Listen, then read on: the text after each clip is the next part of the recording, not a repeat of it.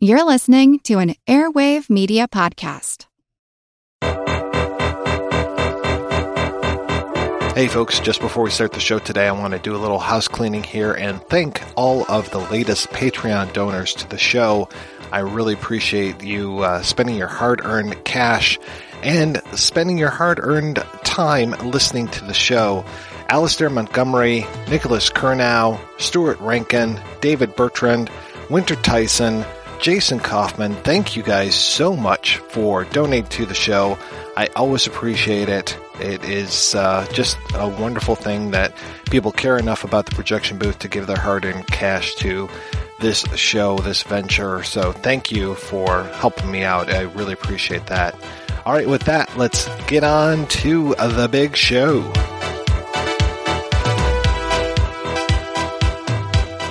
Christopher Media, let's make some noise.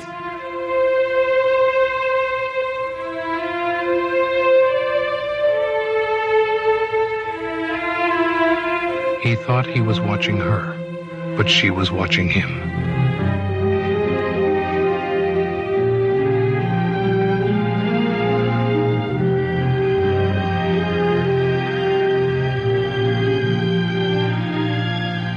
He thought he was trespassing, but he was invited.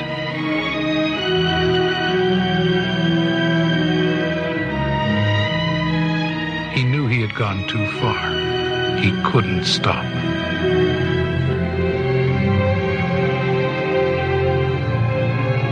He saw exactly what she wanted him to see.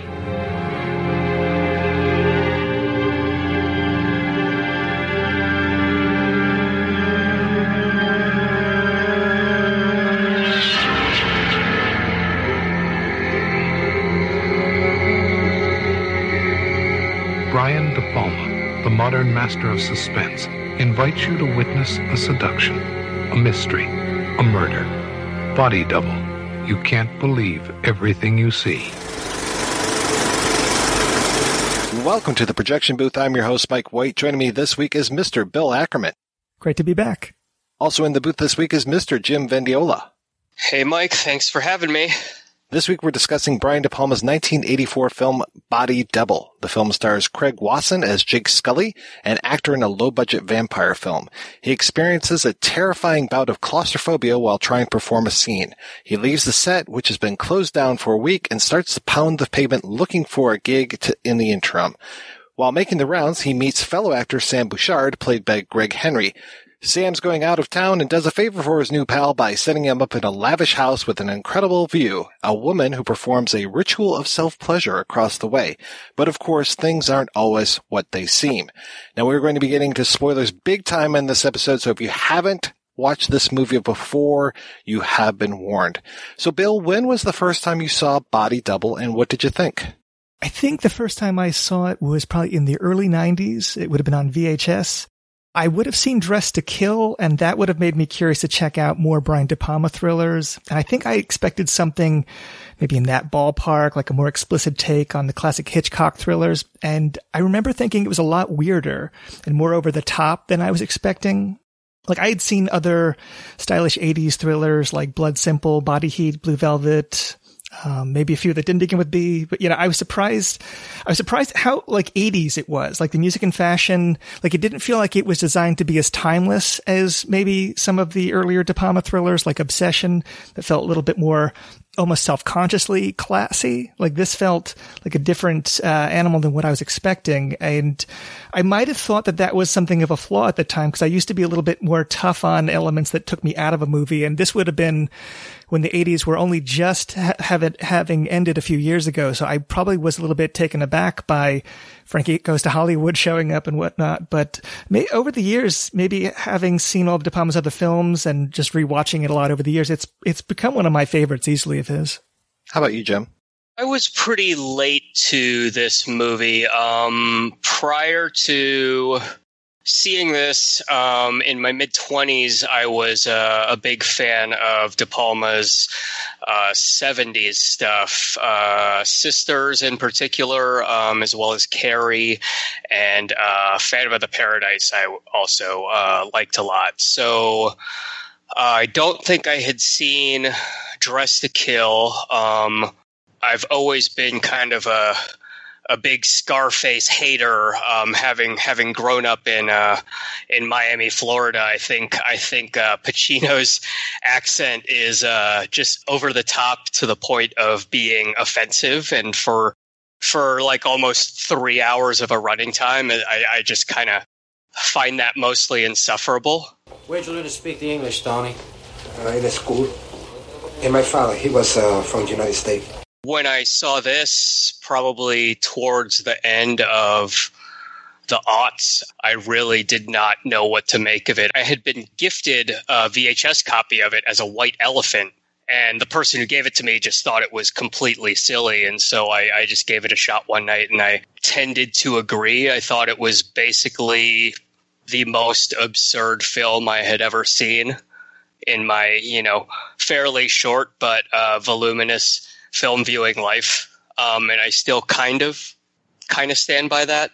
I saw this one on cable, probably mid to late 80s. This one came out in 84. I probably saw it around like 86, 87, somewhere around there.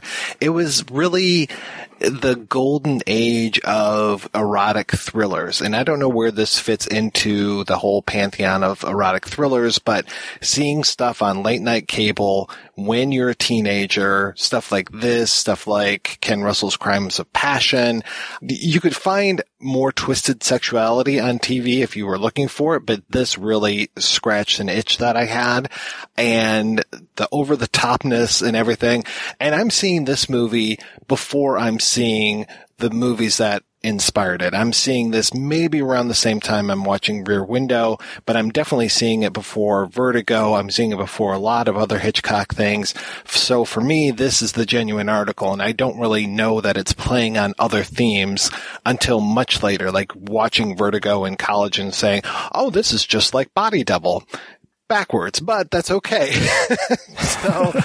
But yeah, I absolutely love this film, and it is one that has stuck with me for years. And when people talk about De Palma, I know a lot of people go back to Dress to Kill. That was a huge movie for him. And then, yeah, Scarface right around the same time was also a very big movie for him. I didn't come to Dress to Kill until I was in college, and I was just like, okay, yeah, this doesn't really do it for me. Scarface never really did it for me. I mean, I've talked on the show before about movies like Blowout and Phantom of the Paradise. That to me is prime De Palma, and Body Double is right up there with those movies as far as style and having something to say, playing with the medium.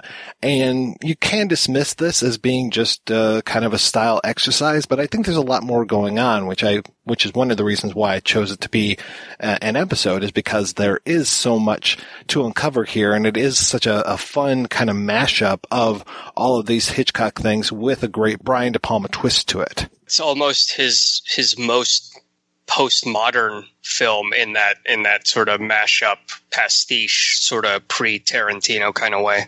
It feels like, in some ways, like it's a trolling of his critics and a trolling of the MPAA and a trolling of feminist protesters. Like it's definitely got a mischievous quality to it, but it's also like a great excuse to show off Los Angeles. Like outside of Obsession, all of his more Hitchcockian films prior to this were Philadelphia and New York stories, and this feels like a really good excuse to go to interesting locations, whether it be places like Tale of the Pup, like that hot dog stand, or like the Chemisphere House, or the Rodeo Collection. Like it's a film that's excited to express a story through locations. Like we're going to be talking about theme and character in the film, but with De Palma, I think a lot of the time, he's conceiving in terms of strong imagery and set pieces more than strong characters or dialogue. And so it feels like a film that's very much in love with all of the places that it's going to take you, like visually, in terms of, where things are set.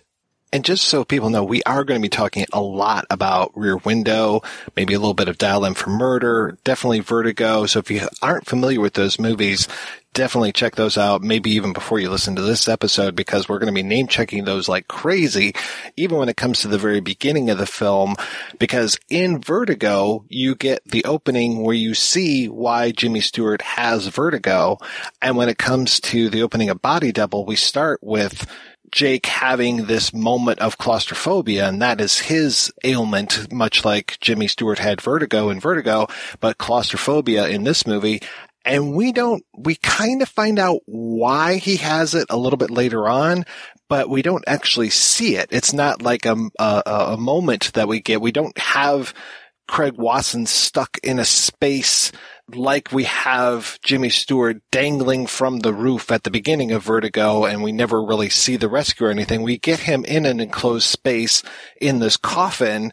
It's got a cutaway to the side of it, so it's not even like it's completely enclosed in. I guess it's because the camera's so close to him that he feels like he's cut out, but we don't really get anything that's going on inside of Jake's brain. So it's kind of a mystery to us what's happening here, and we don't necessarily get that solved for us as we go along. Yeah, it's definitely something that seems a lot less consistent and more shoehorned into the narrative than Stewart's Vertigo. Jumping ahead just a little bit, like I feel like there's the scene where he's in that long corridor, which doesn't feel claustrophobic at all compared to the other binds he finds himself in that sort of trigger that. It's not necessarily tacked on, but we don't get it as much. And I was surprised reading the screenplay.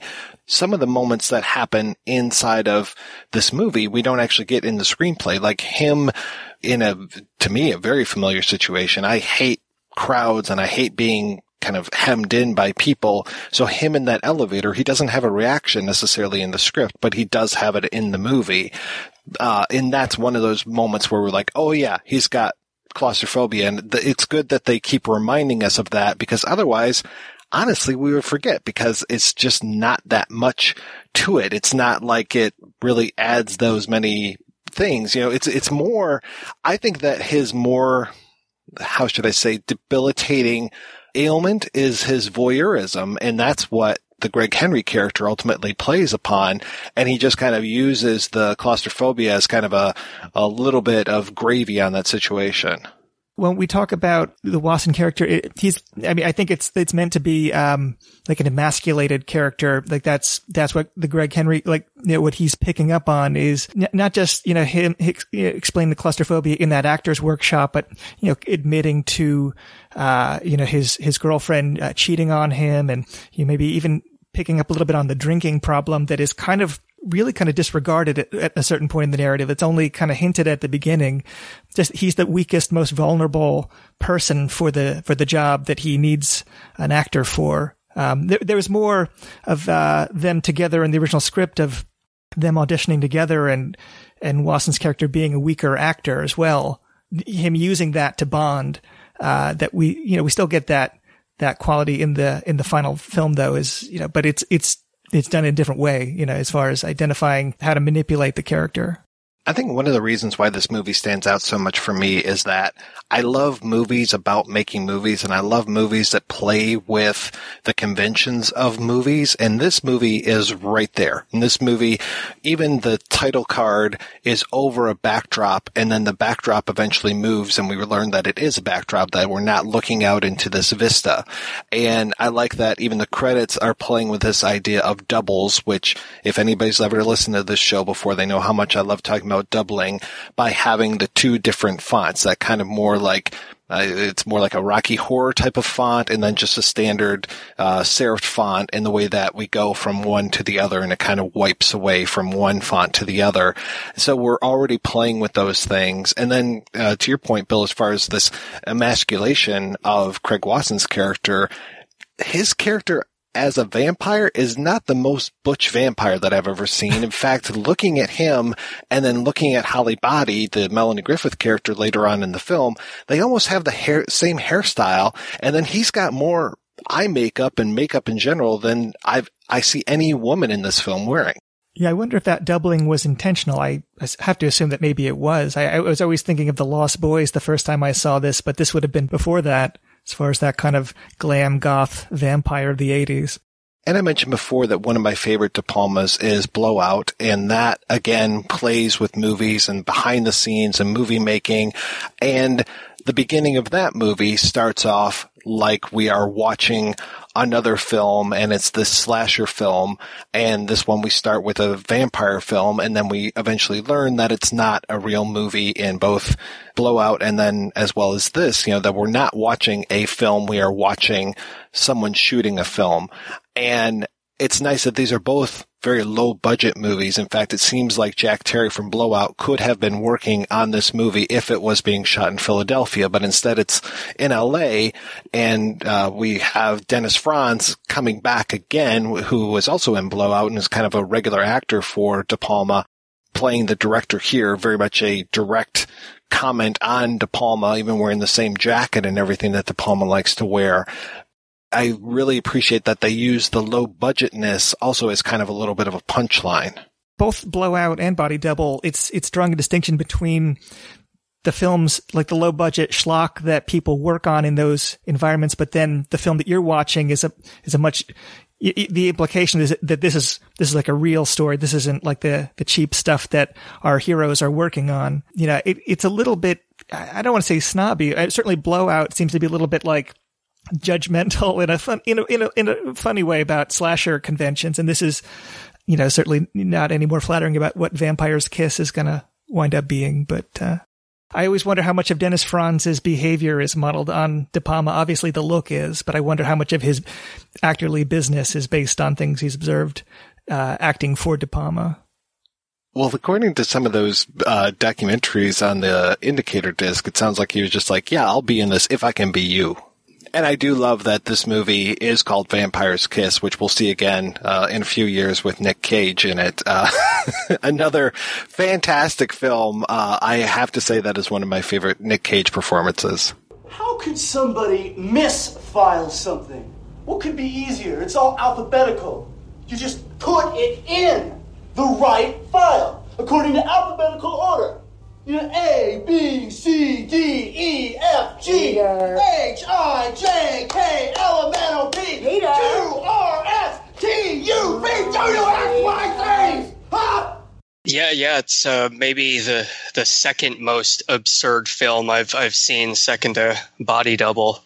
If we're talking about things that change from the script that we've read to the final film, a lot of times the ideas are replaced by more visually interesting variations. And one of the things in this scene that we're talking about now, it's the line like, "We've lost the sun." And in the script, it's like indicated like he doesn't, maybe like they're losing the light.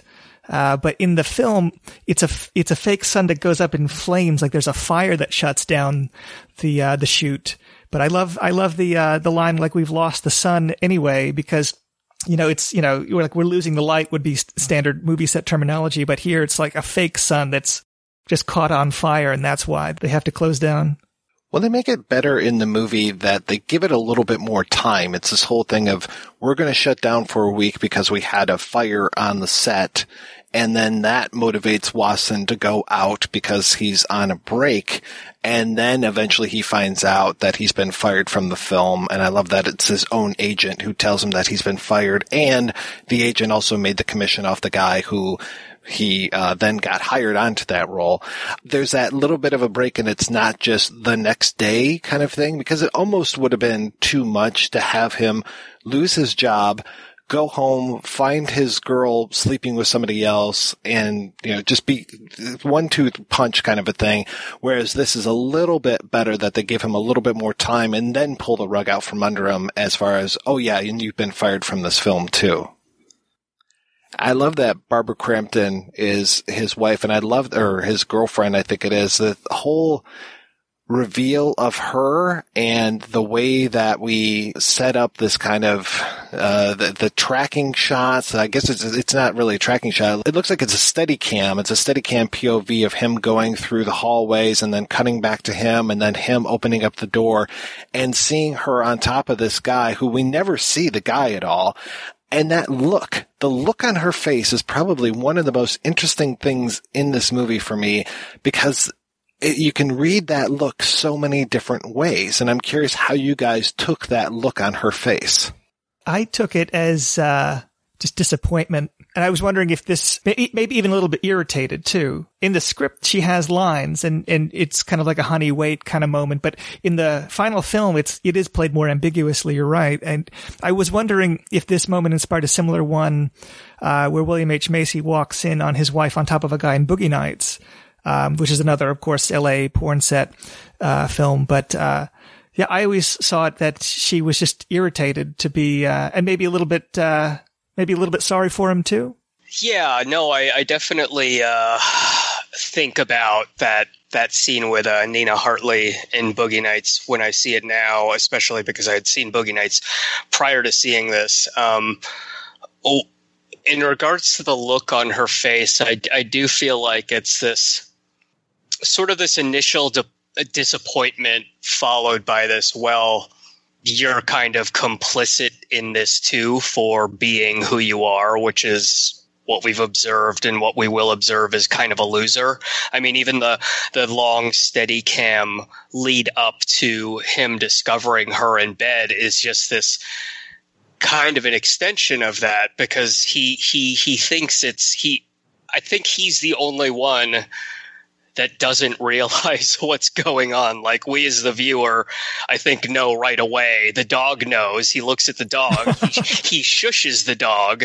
But then, like, ultimately the joke's on him. And it seems like it's almost his fault for that. It's funny you mentioned losers, and I don't know if you noticed his tattoo in Vampire's Kiss says "Born to Lose," and I don't know if that's meant to be a clue as to what's going to happen to him. I love the oral joke in this scene where The House is Burning by Viva Beat is playing in the background, and it ends the scene on the uh-oh line, like, uh-oh, you walked in on somebody. And later the song, is something he's watching again, and it comments on the action again, because the next line is, the house is burning, but there's no one home. Like, it's reminding him of that moment that he's had in his former home, which is just a neat little musical joke. I like that we get a little bit of a clue as to what kind of person Jake Scully is too. When he gets to his house, he looks in to his own house through his window, and that's the first instance that I think we get of him peeping. So it's nice that even with his own house, he's looking in his own window, which is kind of a weird little moment for him to have. And I should have mentioned, when he is leaving the Vampire's Kiss set, we get the first of many really bad looking process shots. And I think it's bad on purpose. It kind of reminds me of those bad process shots from something like Marnie, where it's him just driving and the background looks so completely fake and the sun on him looks so completely like just a spotlight on stage. But with something like this, I think it is really done on purpose and showing us the artifice of film, even though this isn't something quote unquote low budget like Vampire's Kiss, that we're still going to be playing with this kind of different filmmaking tricks and stuff. And we know right from the get-go that there are these things that are going to be employed. I think that it's definitely meant to evoke the kind of process shots that Hitchcock would use. I mean, I agree with you. It reminded me of Marnie also. One last thing about the Barbara Crampton scene. In the script, he's hearing her moans, and he thinks that maybe something has happened, like that maybe she's been injured, because he's so unfamiliar with her moans of pleasure that he mistakes it for an injury, like she's been robbed or something, which is ironic because, what comes later. But the fact that it's changed to laughter changes the meaning of that scene, but it would have been even more damning of his abilities as a lover for him not to recognize the sound of his own girlfriend's moans.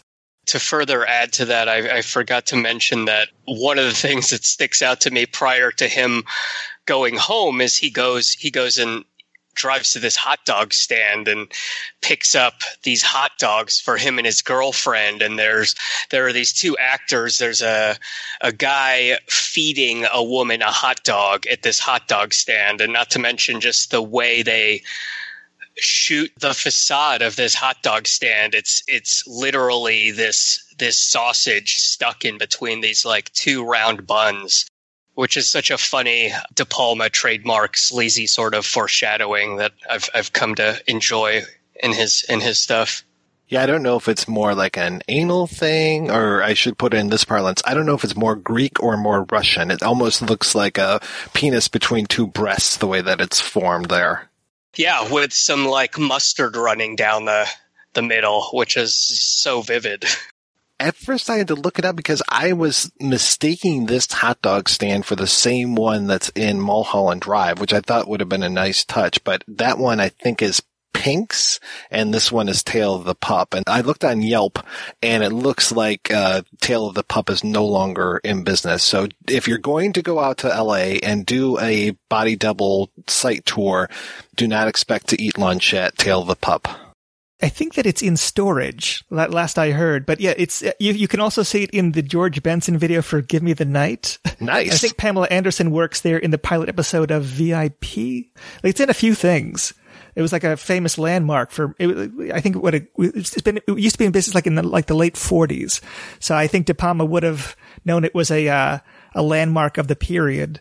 But yeah, no, it's a hilarious visual joke as well. Perfect for him. Well, yeah, and it's another bit of that love letter to LA that this movie is. And it's another great place to use as a visual clue as to where you're at in the city. You know, I just was talking recently about Pulp Fiction, and that movie really depends on locations and knowing where you're at in Los Angeles. This one, it plays with that, this whole idea of the building that we're going to talk in a little bit, where Jake ends up, looks out at a completely different area of Los Angeles, and De Palma kind of marries these two very disparate places together. But it's nice that it's just this kind of weird make-believe version of a Los Angeles, which kind of plays again into the way that movies are made. And I did want to say, I know that Vertigo is really, you know, that is a San Francisco movie, but the place that Jake ends up spending the night, the bartender, he goes and talks to his bartender. That place so reminds me of the place where Jimmy Stewart sees Madeleine go and sees her car and everything. I was very surprised that it wasn't the same place, but I swear that it looks like it was designed by the same designer. It does feel like they scouted, or at least, yeah, that was intentional to some degree, because I had the same reaction. Yeah, I looked it up after I saw that you had said that in the notes before we recorded it. It's actually the Hollywood Tower where I think Humphrey Bogart used to live there. And I don't know what that hotel is in San Francisco, or apartment buildings where Madeleine stays in Vertigo, but yeah, now I want to go back and do a side-by-side. I'm probably absolutely wrong, and they don't look anything like each other, but I was just reminded of the one to the other.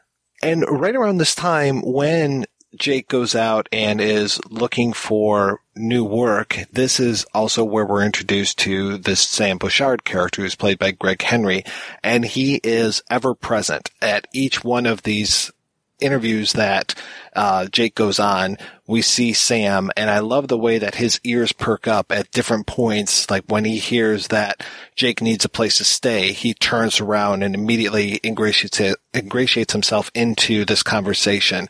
And there are other moments where he will just be there and put himself into the conversation. And I really appreciate the role that Greg Henry plays in this. And this is an interesting role for this guy, because he's playing essentially three different characters in this one particular film. So there are going to be times where we're talking about this and we'll say, like, you know, the Ravel character, the Indian character, the Bouchard character, but they're all played by Greg Henry.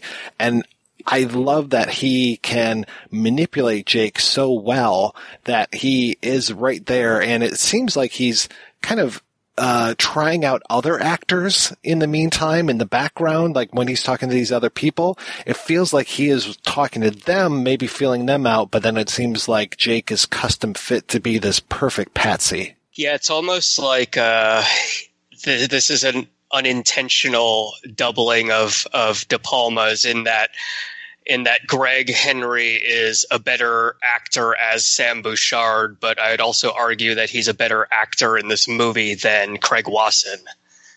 Craig Wasson is an interesting actor. He has such a hangdog look to him, and he is he really is perfect for this role as this kind of sad sack guy who, we've mentioned before, he's very ineffectual. He's feminized at times. He's just, he is not a very good actor. He ends up freaking out, in this acting class. I mean, there's just a lot of moments where you're just like, wow, this guy really doesn't, work very well. But I think Craig Wasson was the perfect choice for him.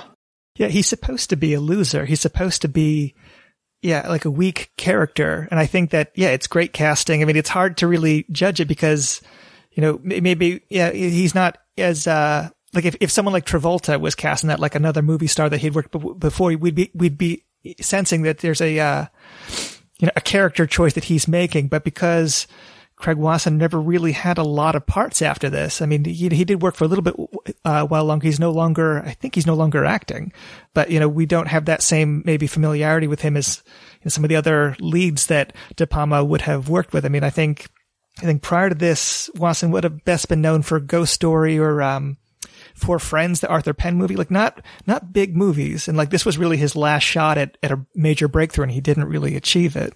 So, but that works for the character, knowing that he's going to fail at becoming a big movie star makes his story as a struggling actor that much more kind of moving, I think. I've seen him in Nightmare on Elm Street 3, Dream Warriors as well. And it's almost, sort of a identical blank canvas kind of performance, I'd say. Yeah, that one has a body double gag, doesn't it? Because he gets thrown in a grave at one point. Oh, I did not make that connection. The interview with him on the Indicator Blu-ray was hilarious because it basically is saying what you guys were just saying. Like, the interviewer asks him, like, didn't you expect to become more popular from For Friends or Ghost Story or any of these others? And he's just like, yeah, I thought that would be the big break, but that wasn't it. And no, this other one wasn't it. And it's just like, yep, and Body Double isn't going to be it either. And I don't think it's his fault in any of these cases. He does a great job, but he just, I don't know, something about him just isn't that compelling to me. At the same time, Body Double has lived on to the degree that it's had multiple re-releases. I mean, we're talking about it. It's got a big cult following to this day. Like, he does have at least one film that stays in the conversation, maybe more so than really anything else he's been in other than maybe Dream Warriors. I mean, there's maybe people continue to joke that he looks like Bill Maher, and like that might be, the punchline, the Body Double guy looks like Bill Maher, but he still got one film that is still in the conversation, which is more than a lot of actors in this film. I do like that in the script, there's a little bit more to Sam Bouchard in that he has a cast on his hand. And that to me, it's always one of these things where if somebody has their hand broken or their arm broken, it always seems to kind of indicate a little bit of and I know that this is a weird thing to say, but, watching enough Star Wars films over the years, when you see someone get their hand cut off or their hand disabled, it's usually some sort of a castration metaphor. So him having his hand in a cast is a little bit like, I'm more on your level, Jake, because I'm also disabled. But it's yet another bit of a layer for him to say, like, this is the Sam Bouchard character. He has this bit of set dressing, and then when he is the Ravel character, he's got the hat, and then when he's the Indian character, he's got the hat and the glasses and this and that and the other thing and the whole makeup thing going on. They eliminated that, but it's really okay. But it also kind of helped when it came to the introduction, and I can't remember who pointed it out, but in the script, there's a bit of a thing where when he goes to shake Jake's hand, he gets black on Jake's hand because he had been performing Othello. So it's like, okay, we're already getting that idea that he can put on these other roles and can put himself into completely other races. In the film, they're trying out for a traveling Shakespeare company, but in the script, it's specifically Othello, and they're both trying out for the role of Othello, I guess. Yeah, that whole notion of Sam Bouchard committing to a blackface interpretation of the role for the tryout is such an odd, strange choice. I don't know how the film would have played if that had been retained, but it does foreshadow his willingness to play non-white characters, which I guess would be the part of the film that has maybe aged the weirdest, his portrayal of the quote unquote, the Indian. I think that's maybe the part that people find the most difficult to talk about now. It was the 80s. We were all dressing up like Indians. I won a contest at a party. Just don't post a picture of that, and I think you'll be all right. I do love that shot of Jake when he's at the one, I guess it's an audition, and it's completely wordless, and he's sitting there at the end of a table with this nervous look on his face, and then they cut to what he's looking at, and it's just this room of people all staring at him. I mean, I think De Palma does a pretty good job of really showing the kind of horrible things that actors have to go through, and just the idea of all the pressures that are on Jake at this point. While he's waiting for it, I never noticed until this week when rewatching it that there's another actor who looks a lot like Jeff Daniels, more so than Bill Maher, waiting right next to him wearing an identical outfit. So it's another double, but it's someone that looks just like a better looking version of him in the same outfit. Trying out for the part, like it's another, cruel reality of being a struggling actor, is there's always going to be someone that's just like a better version of you waiting to take that role. And we should talk about his clothes. His clothes are so distinct. He's almost always wearing like a light colored shirt with that brown, almost looks like it's a professor type of blazer that he's got going on, the jeans, the sneakers. And he wears that through so much of this movie. It's almost, it's very distinctive. There are moments where he ends up changing his wardrobe to great effect because we see him in this one type of outfit so much through the majority of this, that when he changes into the sweater and the glasses, when he's the nerdy character we'll talk about, and then when he slicks back his hair and puts on more of the leather jacket, that changes his appearance greatly too, more so than you would think that it might. But having seen him constantly in his costume, it really does make an effective switch once he moves out of it.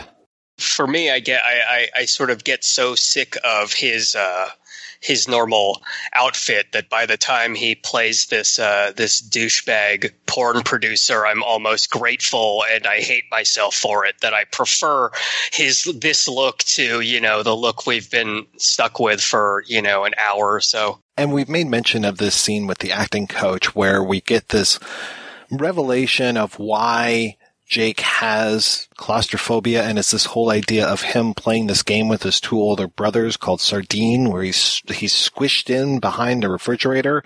And apparently that came right out of De Palma. That was his thing, that he played that, and he's got the two older brothers that he always kind of looked up to, but also didn't necessarily like all that much. So that is interesting, that Jake is such a one-to-one relationship with our director, and especially, we know, having talked about home movies before on the show and stuff, that he had been a spy. He would spy on his dad and learned about his dad's affair and all this kind of stuff. So the whole idea of voyeurism really plays into that too. And I mean, what is a filmmaker really but like the ultimate voyeur, setting up all of these things for him to look at, and then for us, the audience, to then also be voyeurs looking at as well.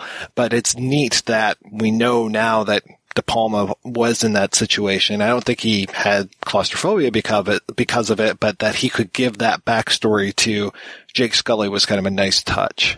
Yeah, the voyeurism thing, crops up in Greetings, Hi Mom, Sisters, Dress to Kill. So many of the De Palma films deal with that theme. That whole Sardine acting exercise sequence isn't in the script that we read either. That's definitely a case where he brought a personal story, and you don't think of him as a personal filmmaker in that way, like as far as like bringing up a lot of his own autobiographical elements. So it's a nice surprise to see that he's bringing in his own life into something so stylized.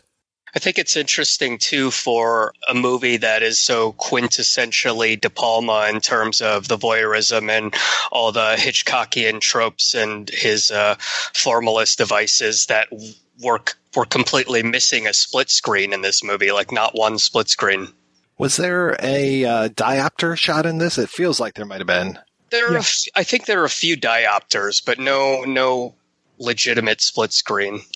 I wondered how much the massaging of the shoulders and the whole director as therapist kind of thing, the you must act, the tough love kind of direction, like how much of that is meant to be parodying directors or not. I was thinking about like how so much of this probably is his own intending to comment on direction and performance in a postmodern way, like how much of that is his own process or how much of that is satirizing how directors work with actors. Well, yeah, I mean, you can look at Vertigo directly as being a movie about directing and changing a woman's appearance in order to fit the role and all those kind of things. And that whole thing comes up again and again in this movie as well.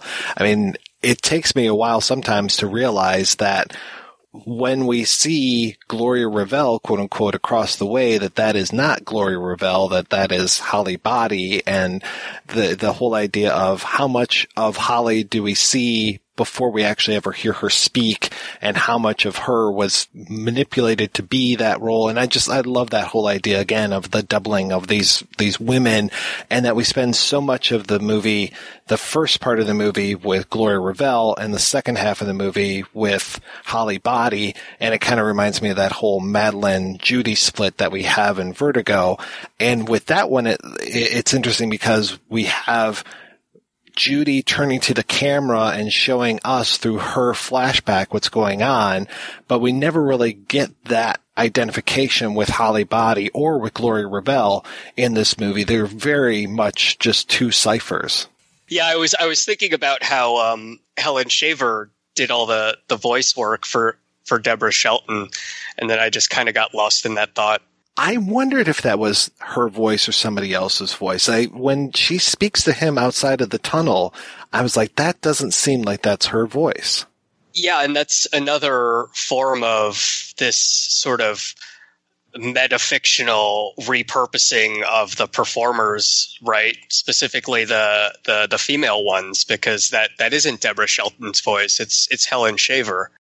And speaking of voices, rather than it being this whole idea of the acting coach as therapist thing that we were talking about, and which again kind of reminds me of like Marnie with her childhood baggage and her having to work through this, and her secret's a little bit more terrible than being caught behind a refrigerator. But that rather than that scene, we have a scene of Sam and Jake on the same audition, both doing cartoon voices, and Sam is doing the very virile lion, and we've got Jake doing this hippo character, and apparently he keeps using the wrong voice for the hippo, but the director of the cartoon won't tell him what kind of voice to use. And it gets very, very frustrating. He's like, do you want me to talk higher, talk lower, talk slower, talk funnier, talk this way, talk that way? And the director's just like, no, I want you to do it this way. And he never says what this way is. Like, I want you to do it better.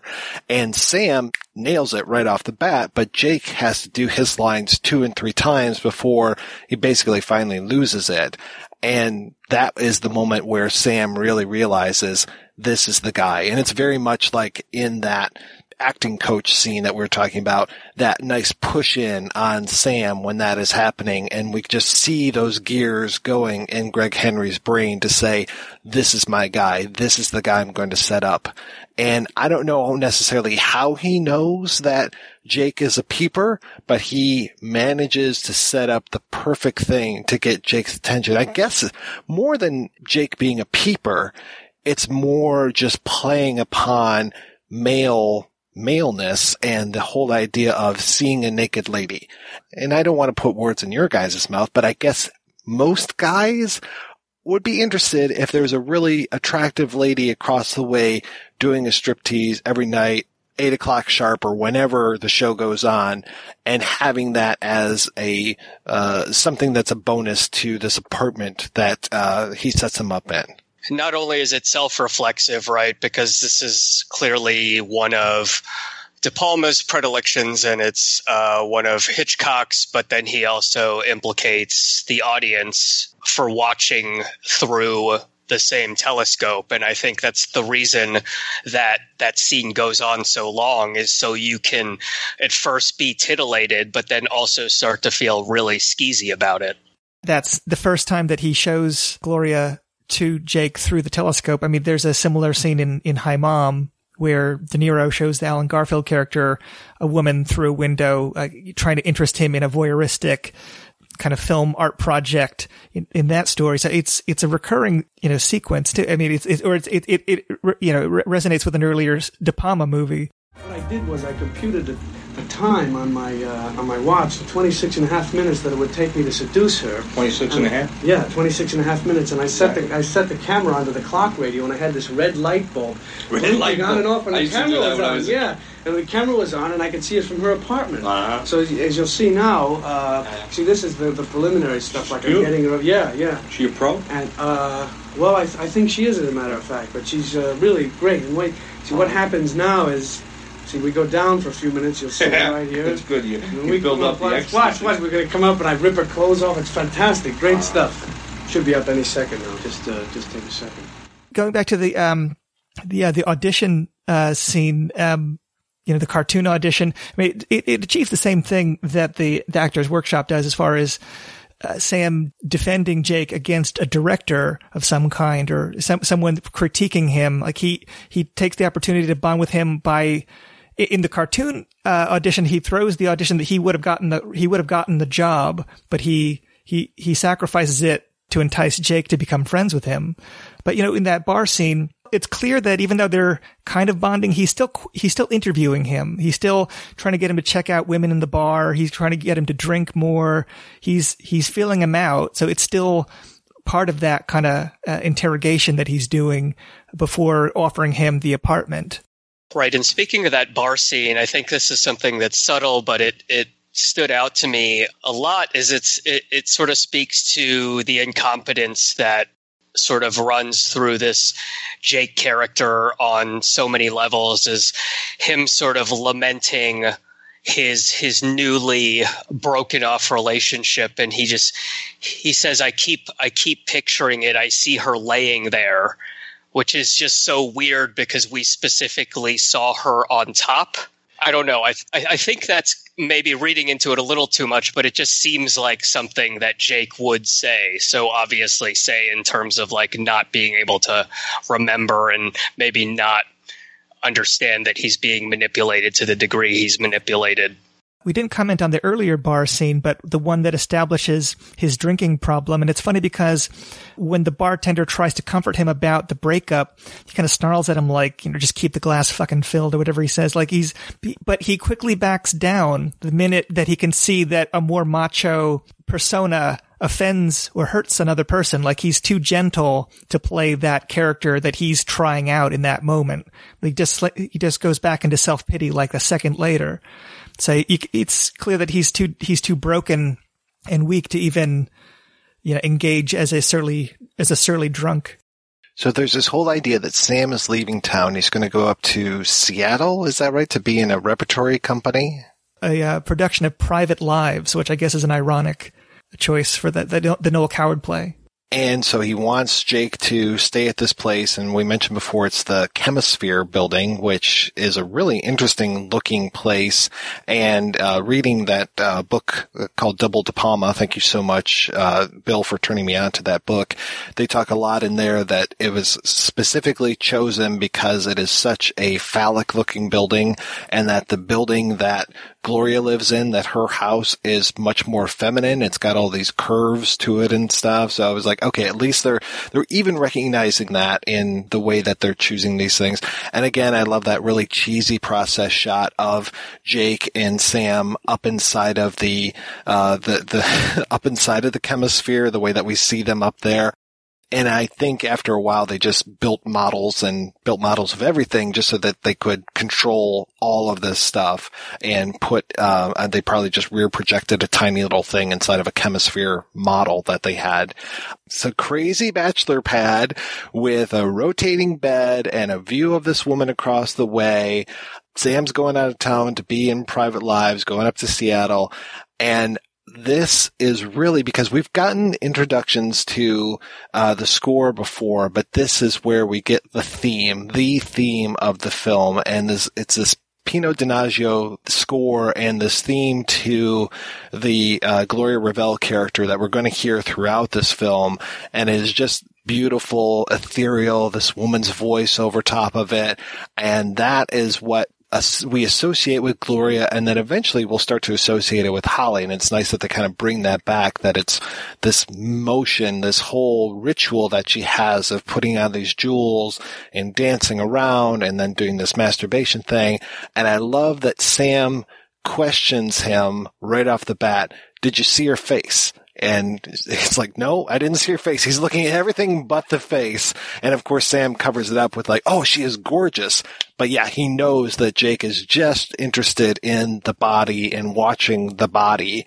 And it's a nice way to kind of ensure that, okay, you're just looking at what I want you to look at. I have set this up. I am the director of this scene, and you have just been the perfect audience member for me, Jake. This is my favorite of the scores that he's composed for De Palma, and he's done most of the De Palma films since Bernard Herrmann passed away, like starting with Carrie, I think. This one, it's interesting because it has those Herrmann-esque kind of swelling dramatic cues, but it also has this telescope theme kind of echoes like the Tangerine Dream, Risky Business kind of scoring. Oh, yeah. As well as the Giorgio Moroder, kind of American Gigolo, like that kind of ethereal techno pop kind of sound of the early 80s, which really, I think, works perfectly, as a recurring motif, for Gloria in the film. As far as the scene where Sam shows him Gloria through the telescope, it also, this time watching it again, it reminded me of the scene in Videodrome where, the cameraman gets James Woods interested in the Videodrome show by showing him the sexual imagery. He's not really watching it himself, but this is the hook to get him obsessive and, manipulate him through the sexual imagery. And it's also a way to get Jake then to watch Act 2. That's the whole thing. Every single time he does this, he wants him to watch the second act. In the first act is Holly Body doing her thing. Apparently she leaves at some point, and then the real Gloria Revelle comes in, and then Sam puts on another show, but this time he's actually an actor in the show by being her husband and beating her up, taking her jewels or taking her money and then leaving. So now we've set this whole idea up. And the next time he is another actor where he is now the Indian character. And I know I keep saying Indian character and I should be saying Native American character, but that's what they call him in this movie. So it's a little bit easier for me to just say that. So I apologize. I tend to say Native American, but yeah, so he's again acting in this, but this time he's in Act 1 in the second night where he is now watching that. And I like that he's doing this work on a satellite dish at night, but he's got this acetylene torch, so the sparks from that are what draws Jake's eyes over to him. It's kind of like a lighting effect where it's like, no, I'm going to misdirect you from Holly Body. Come over here and look at me looking at Holly Body. So we kind of have this double voyeurism thing going on. And it's really nice that he is that manipulative. So again, Jake, our sad sack character, is doing exactly everything that Sam Bouchard, now also known as, what is it? He has two different names because in the script he's one Revelle and in the movie he's another Revelle. Is it Alexander Revelle in the movie, I think? Yeah, I think so. So that Alexander Revelle, and then now that the Indian want him to look at. So he's being manipulated by quote unquote 3 people at this point. And it is an interesting thing that he manages somehow. Now, this seems almost a little bit of a stretch and almost kind of lending a little bit to possible magic in this movie that Sam manages to get a perfect thing happening the next day where there's Mexican guys who are cleaning up some stuff on the road, and that's where Gloria comes down from her house. Jake is there on the road, and then Jake sees the Indian, farther up the road. And that begins, to me, one of the best set pieces that De Palma does. And that is this whole scene at this Galleria Mall. And this is just breathtaking to me. And I absolutely love this whole sequence that starts on that second day and goes all the way up to the end of the day. Yeah, it feels like an extension of the kind of thing he's doing in the museum scene in the first act of Dress to Kill, like that kind of silent stalking, but just on a grander scale. It is the centerpiece of the whole film. I mean, it might not be as commented on as like the drill murder and the Frankie Goes to Hollywood and other things that are more flamboyant, but it is it's a great example of what De Palma does best. And again, this is right out of Vertigo when Scotty Ferguson is tracking down Madeline and watching her and going around and around, and basically that whole spiral pattern that we keep seeing in Vertigo. And here he's following her through different parts of Los Angeles to the Galleria, and we get so many echoes of that, to the point where we've got her in a dressing room, and the slit of the curtain of the dressing room is very much like the door that Scotty's looking through as he looks through the back of the one store at her buying the dress. And we'll get that same idea later on with the introduction proper of the Holly Body character, very much similar as far as the doorway and the reflection and all this kind of stuff. And we get a nice reflection in here when she's going into this dressing room, and we've got this actress who is playing the shop girl, and I'm going to screw up her name, Slavica Jovan, mostly familiar to me as being Gozer the Gozarian from Ghostbusters. I don't know why I never realized that woman was in any other movies, but then when I put two and two together, it's like, oh my God, I chose the form of the Destructor. Yeah, 1984 was a good year for her. Definitely. That scene where Gloria's trying on the dress, it reminded me this time of this scene because she's wearing the dark glasses inside. It reminds me of the scene at the head of Sisters, the Peeping Tom's game show where Margot Kidder plays the blind girl changing, unaware of a potential voyeur. Like, it's the same kind of moment. And Jake gets busted multiple times spying on her in this scene. It's like the voyeur's nightmare because the security guy stops him, Gozer the Gozerian stops him. Even the Indian is watching him from across the way. Like, everyone sees his attempt at, he's doing a very bad job at tailing her, and a very bad job of, peeping on her subtly. Yeah, he's kind of the worst. He's not good at anything. I always love the moment that starts off this sequence when the Indian goes running by. And it's so fast that there's a lot of times where he runs by and then it's just like, wait, was that the Indian that just ran by us? And it's a really nice touch. And this whole idea, I'm surprised that De Palma didn't do more things as a single take. This kind of reminds me of Snake Eyes, with the way that we're kind of going through all of those different scenarios at the beginning of Snake Eyes as one. It's not really a continuous take because we know there's digital edits by this time, but it looks like a single take. But in here we get some really long takes. Again, we get the use of the Steadicam. I love some of the wider shots where we are following Jake and then we can see both Gloria and the Indian at the same time on the same planes in this mall and everything. Just, I love the way that this is shot. And again, so many POV shots from Jake, so many, it looks like some POV shots from Gloria, which is interesting because we don't get a lot of Gloria. She's really, like I said, she's a cipher. We don't understand her very much at all. And it's a little bit of a surprise when we find out that she is calling another man, this guy, I think his name is Philip, who we never end up seeing or meeting at all in this film. So I guess she and this other guy are having an affair, but yeah, we never meet him at all. So he's just this kind of mystery figure that's out there. I guess maybe he's a red herring, right? Maybe we could think that he was behind some of this stuff that's going on, but I never think about Philip at all. He just is, he's supposed to meet her at a hotel. She's buying the new underwear for him, but then we never see this guy whatsoever. Yeah, I never even think of him either. And I want to ask you this because do you think that Sam Bouchard is do you think it's meant to be a surprise that he's a villain? Because we've had so many hints from the beginning of his introduction to not trust him. That, like, you can see it on his face that he's planning something, when we're first, in that acting class. Do you think that is meant to be suspenseful, whether or not he's in on some conspiracy? That's a really good question. I mean, it has been so long ago that I watched this the first time that I can't even put myself back in those shoes as far as, did I know that he was a bad guy? It seems fairly obvious, like what you said, as far as that push in on him, the way he is so smarmy, the way he's slapping Jake on the shoulder when he's looking through the telescope, like, oh yeah, did you see her face? All those kind of things. He's just painted as a villain right from the beginning. Even in the bar when he's trying to comfort him, like the way that he looks at the camera with a sinister kind of, maybe I'm projecting. It seems like there's like a slightly sinister aspect to his expression when he asks, for another round of drinks when he's, after that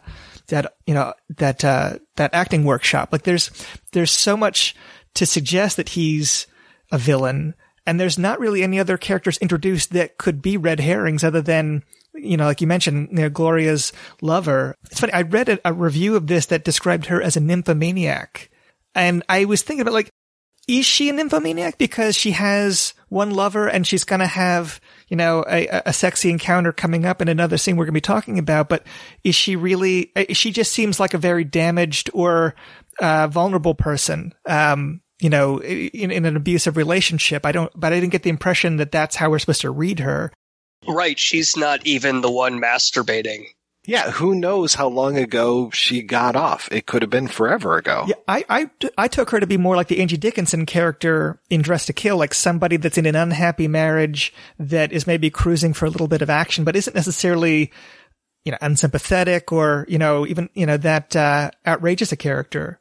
Maybe that she's alienated, and, that's maybe the one thing that, like, I could say, but like I found that funny that was like some writer's interpretation of her character. But I mean, all of her scenes are like, so many of them do have like a sexual component, but that's an erotic thriller for you. And it's as if both she and Angie Dickinson get punished as a result of their indiscretions as well. Angie Dickinson, not only does she catch the STD, but then she gets slashed up in the elevator. Yeah, and then Gloria ends up with one of the most gruesome deaths that I've seen in a long time in movies. Outside of Italian horror or giallo. The last time I watched it, I wasn't sure what the motivation for her leaving her newly bought underwear behind was. Those are the old underwear. She's wearing the new underwear. Oh, that makes sense. She just ditches it in a flower pot, though. Yeah, that is kind of weird that she's like, okay, I guess it's that when you go buy new shoes and you're like, I'll wear these out, and the sales girl like wraps the old ones or something. So yeah, it's weird.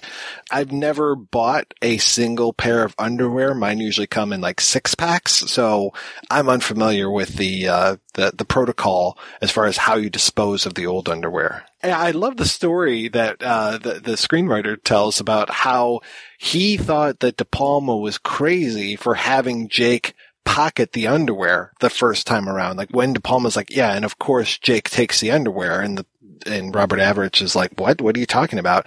And it's like, no. And then later on, when Jake is being interviewed by the police and the police find the underwear on him, it's like, oh, okay. And that never dawned on the screenwriter. That was just like a De Palma thing where he's like, yeah, no, you put that in and then you pull it out later and make him seem really bad.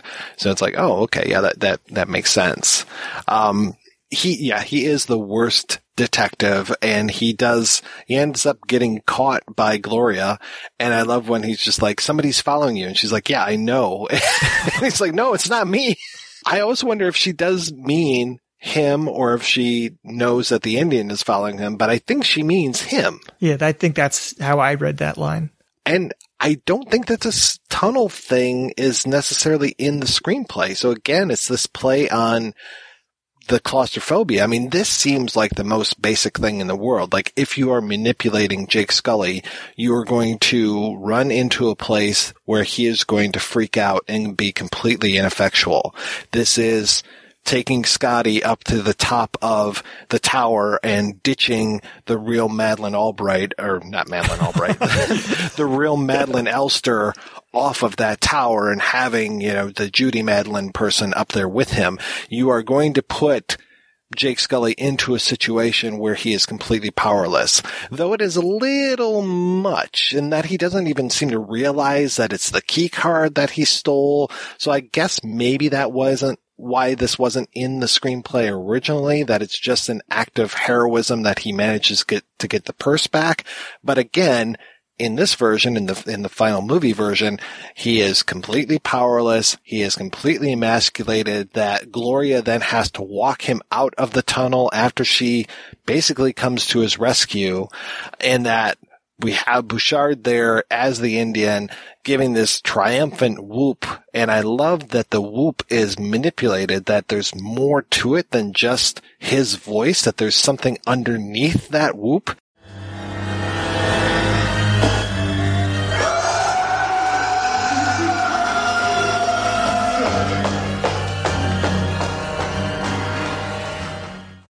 kind of a cool thing that it's that there's more to this, and that it's more sinister than just a guy like giving a cheer. It's so funny because I never buy him experiencing another freezing, debilitating bout of claustrophobia in this corridor that just seems so much larger than the other spaces that we see experience it in.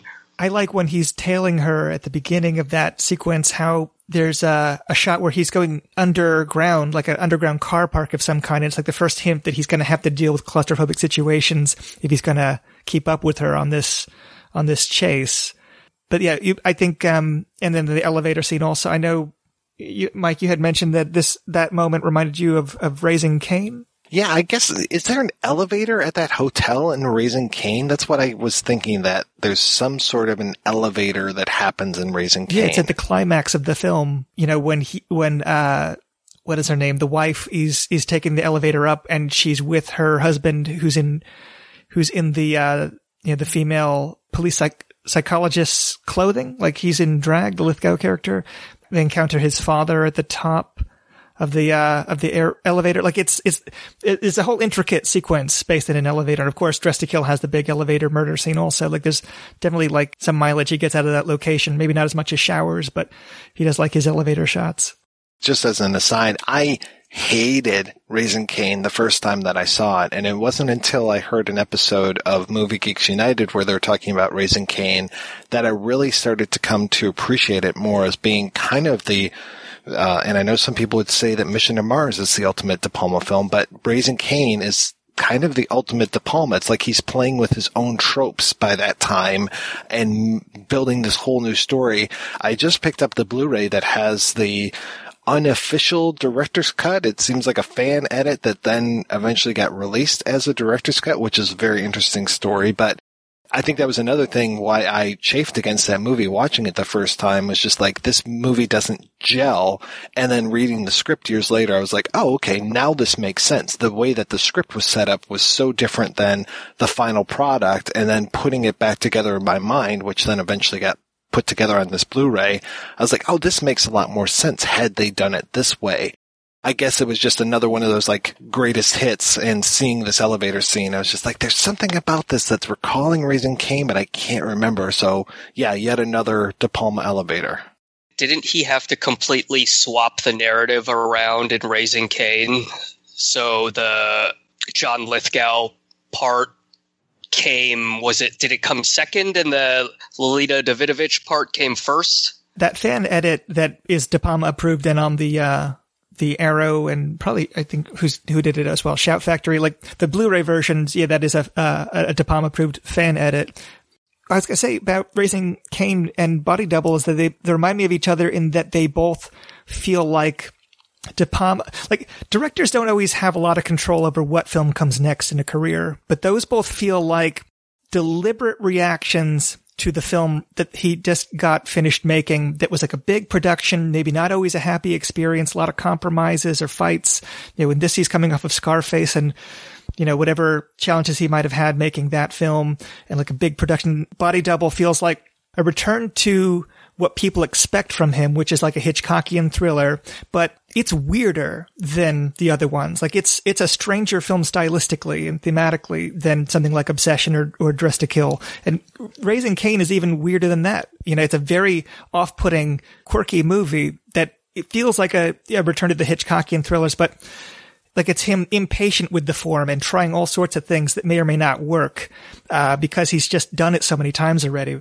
But that one that was coming off of the Bonfire of the Vanities, so it's like the same kind of logic where it's like, let me go back to something small scale and what I know that I can do better than my contemporaries, like this kind of very designed thriller. But in both cases, they feel like weirder takes on the Hitchcock thriller thing than I think what he started out with in the 70s. Well, according to that Double De Palma book, he wasn't even supposed to be directing Body Double, that he wanted to move on to another project, and then ended up directing this anyway, almost reluctantly at first, but this is, to me, one of the De Palma films. You talk about his style, you talk about everything that he does. I mean, it's right there in line, like, Sisters to Dressed to Kill to this, it's just like it's so linear that he would work on this next. And yeah, this is a much more controlled, contained De Palma than it sounds like, Jim, you weren't a big fan of Scarface either. I've never been able to make my way through that film.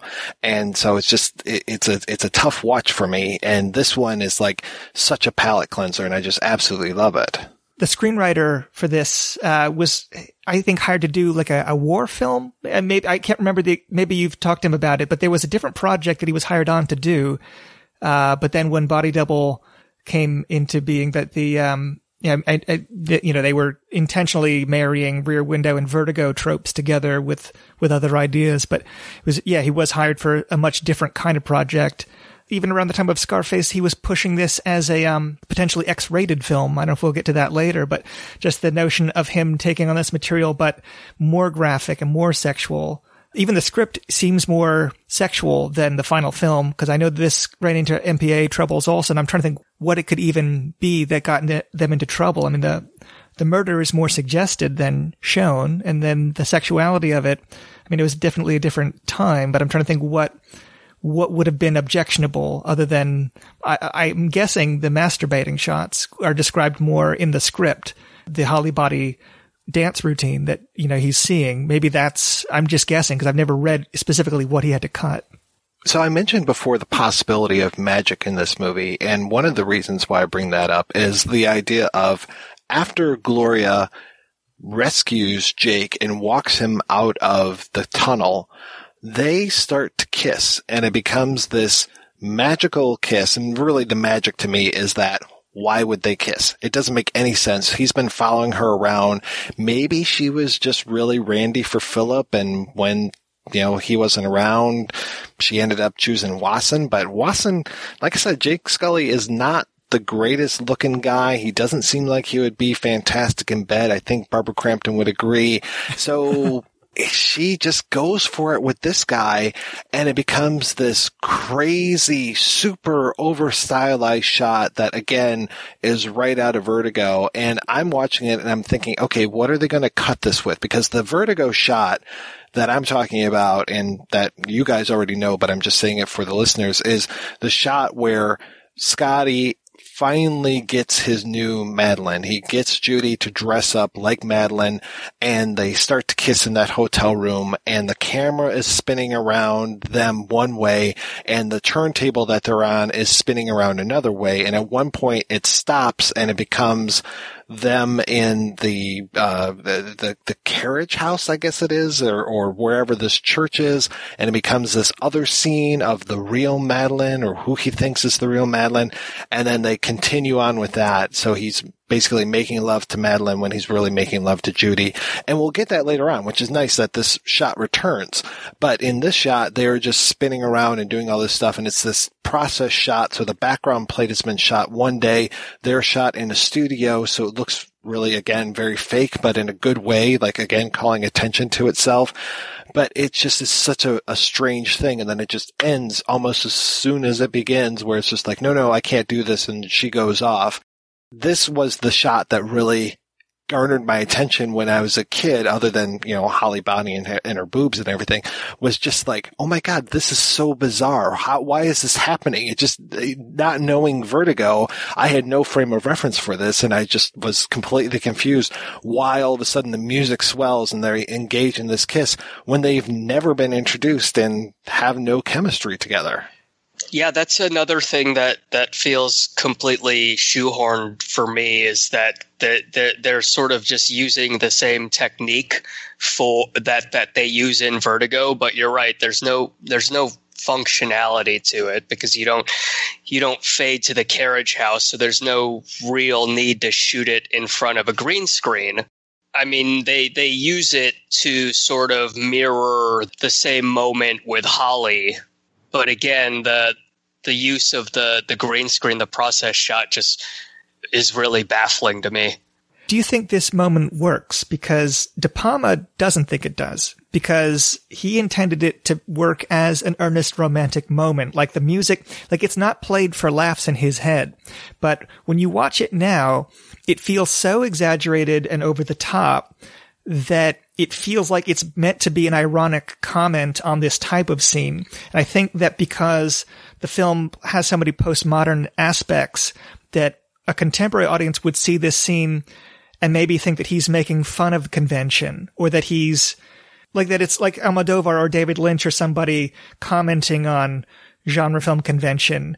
But he's not. But it works great as like a ridiculous piece of camp or something. Like it doesn't hurt the film for fans of it now, but it doesn't work as maybe he intended it to. Do you agree with that? I mean, what do you feel like this film takes you out of the film, or does it take you further in because it's so ridiculous?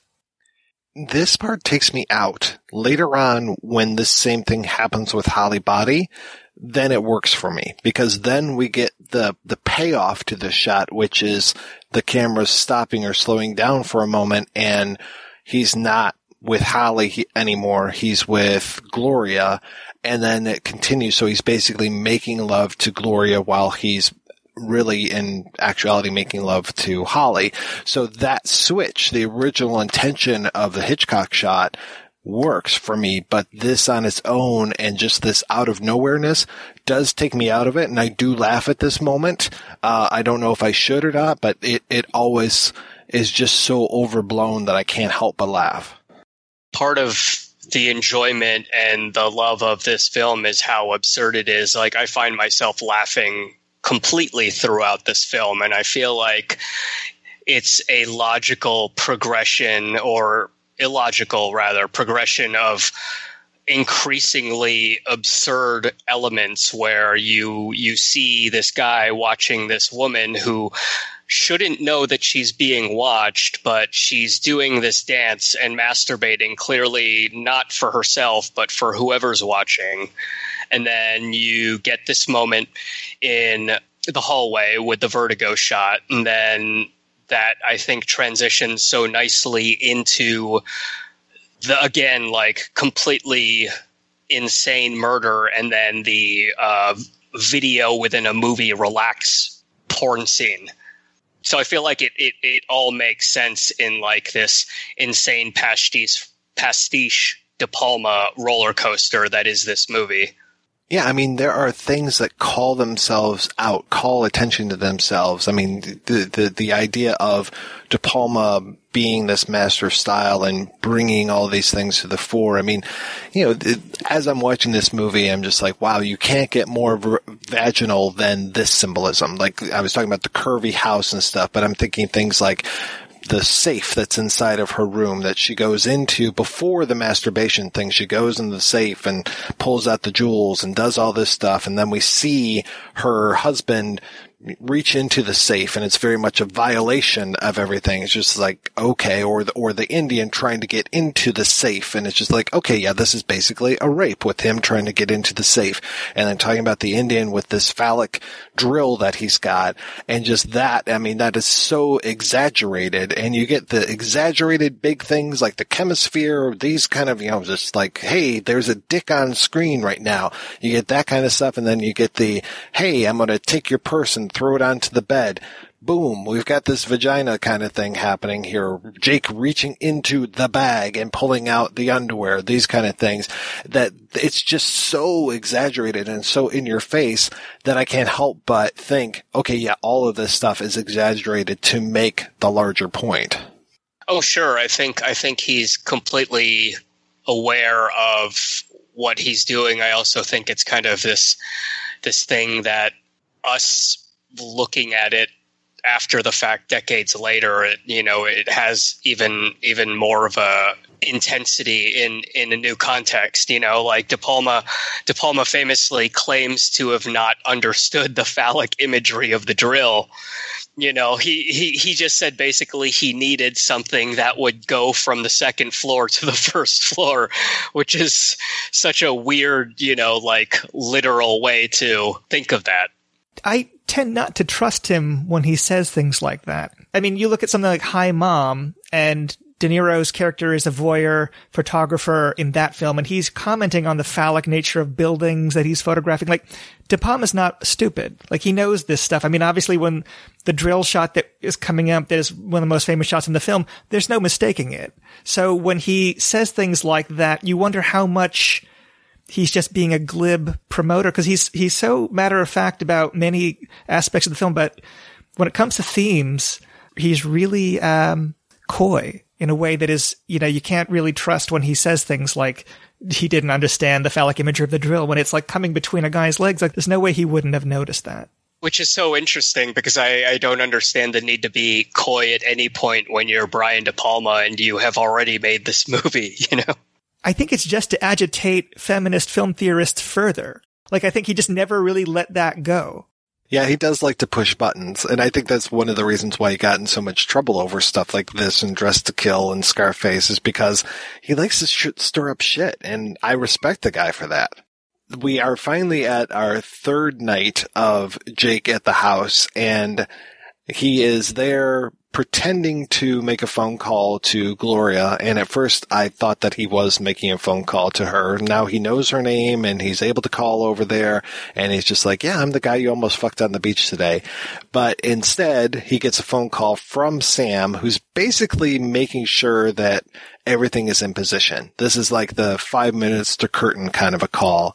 And yep, I'm still here. I'm still in the house. I'm still watching, and it's showtime now. And this is the big night. This is what everything has been leading up to. There's no pre-masturbatory show. This is the main event. And this is the drill killing that we've been talking about. And this is in the era where, we have the driller killer happening and stuff.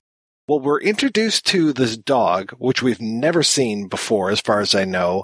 And I love that this is the white dog from Sam Fuller's White Dog, which was accused of racism. It's such a weird reason why that movie was kind of shit-canned. I mean, it's basically an anti-racist film that's accused of being racist, but this is one of those dogs. Apparently they had 3 dogs, and this was at least one of them. They had a nice dog, a little bit more aggressive dog, and then the one that would want to rip your face off when they let it out of the cage. And Jake gets to meet, that version of it. It looks like it's really close between his house and Gloria Rebel's house, but there's a lot of space he has to travel. And then there's also hesitation. He's trying to call the police and all this kind of stuff. But yeah, this is the whole sequence of the driller killer, which, like I said, this was one of the most gruesome things that I had ever seen at this point, watching this the first time. And it still skeezes me out when I watch it today. When Sam calls to make sure he's watching, I love that, like, the next time you see the Indian, he still has the phone in his hand. Like, if you didn't put it together already, the Indian is putting the phone away before he carries out the murder. But, I wonder if there was, I haven't really thought this through too well, but if there's something he's trying to say about the distances between people geographically in Los Angeles versus if this scene were happening in New York, everyone's so close together, but it takes him like 20 minutes to get from, his house to the house next door. And it's too far a distance for him to save the girl. If there was something, all the driving they have to do to get from place to place. But, as far as the murder, this is funny to me because this is maybe one of the scenes that caused the film to fail commercially, because it was talked about as like this extremely graphic killing sequence. And I read pieces from the time that talk about like how you see the drill go through the woman and it's horrible, but De Palma felt it was necessary. You never really see her impaled by it. It's more suggested. Like, you see the aftermath of it, but it's really just all misdirection. And the horrible shot of the drill going through the floor and the blood, it's very shocking still. How many times I've seen it, but you don't actually see her getting stabbed by anything. It's kind of like the Texas Chainsaw Massacre, like it's all just in the way that it's edited. You think you're seeing more than you are.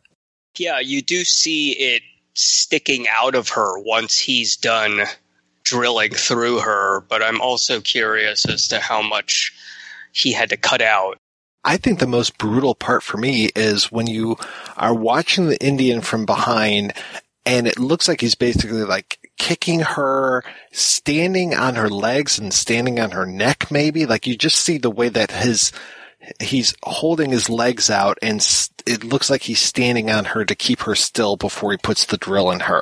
And again, that's all from the back. It's all from just the way that the legs are that you think that this stuff is going on. You don't see this stuff. So yeah, it's wonderful that way. And I love the way that when Jake is on the ground, he looks up and he sees the drill bit come through the floor. And with that blood, it's just like, oh, it is so disgusting.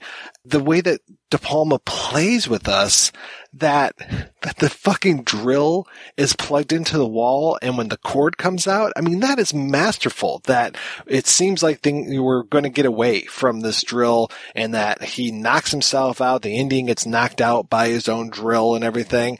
And there's that moment where they're struggling and all that. I love that he is just dragging this scene on and just ratcheting up the tension every single time. That it's like he'll give us a little bit more and then he'll give us a reprieve, and then a little bit more and then give us the reprieve. And then when they have basically what ends up, you could call it the cum shot of the drill coming through the floor, that's it. We know that there's no more saving Gloria. And that also gives us time when it comes to Jake trying to get over there and the whole, having to run down the stairs. I mean, we saw the guys taking a funicular to get up to the chemisphere before, and now him running down the stairs, running down that long street. And we saw that she came down a long driveway before, so now he's going to have to get up that. And, the house has, it's closed off. The dog's there and everything. So just so many things for him to try to overcome to get there, and that they're cutting that with these little moments of reprieve. It's just like, he could do it. No, he's not going to. Oh, he could do it. No, he's not going to. And then, finally it's curtains on Gloria.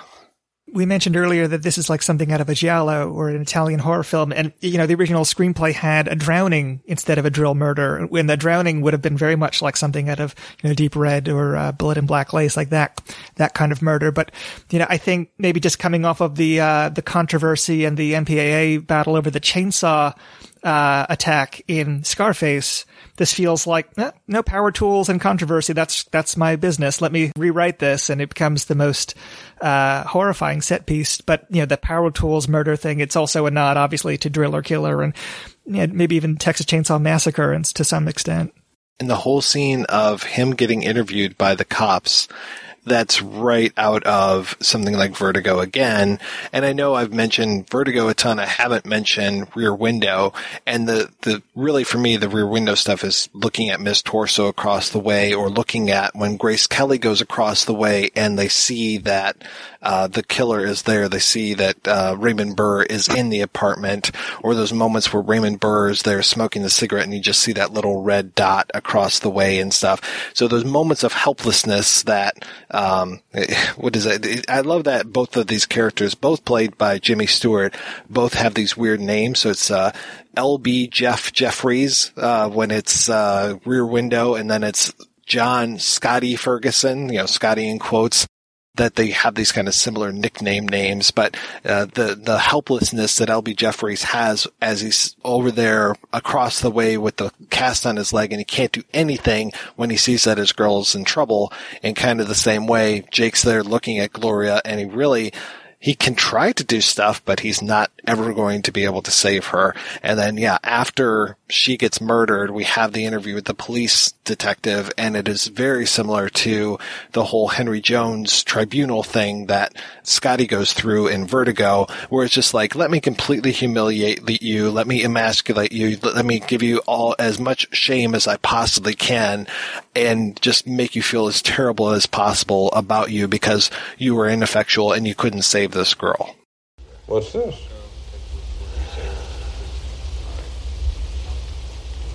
Pants, some underpants. Yours? No. Where'd you get them? Okay, I got it all down. Let's take it down now. All right, see you then. She dropped them in the trash. Who? Gloria. And you just picked them up? Yeah. Why?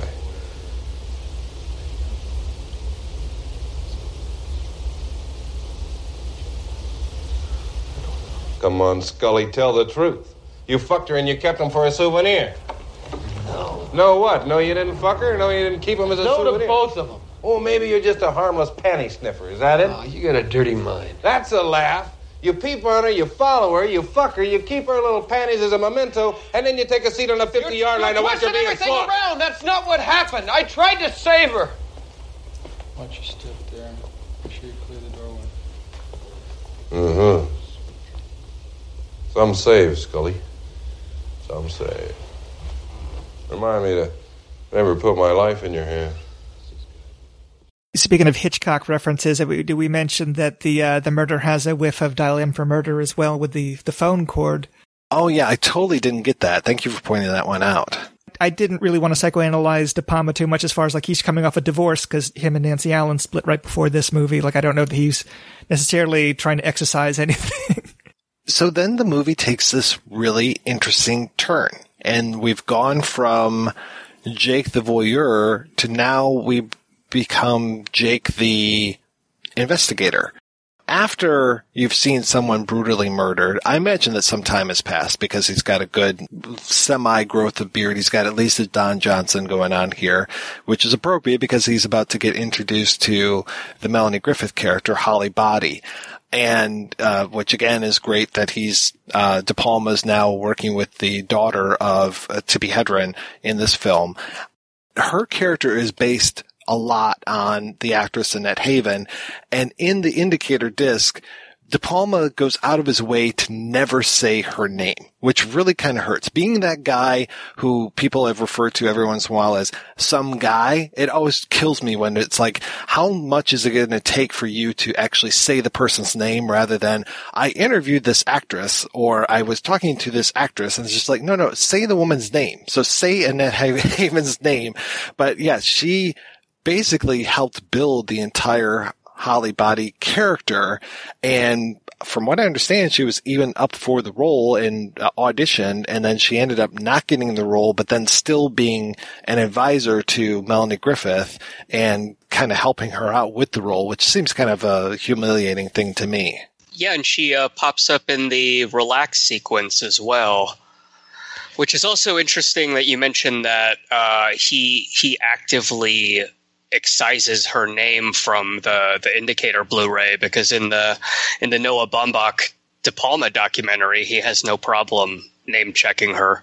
I wanted to use somebody that would be used to doing nudity, so I thought, well, why don't I get a porn star? I'd become very close to Annette Havens, who was a fascinating character. Because she was an adult actress entertainer, I basically created the whole character based around Annette. She had never, of course, auditioned for a movie in her life. It was old news to her. And it was a big scandal when I wanted to test Annette, because Annette was a porn star, and the head of the studio heard I was testing a porn star down on stage 7.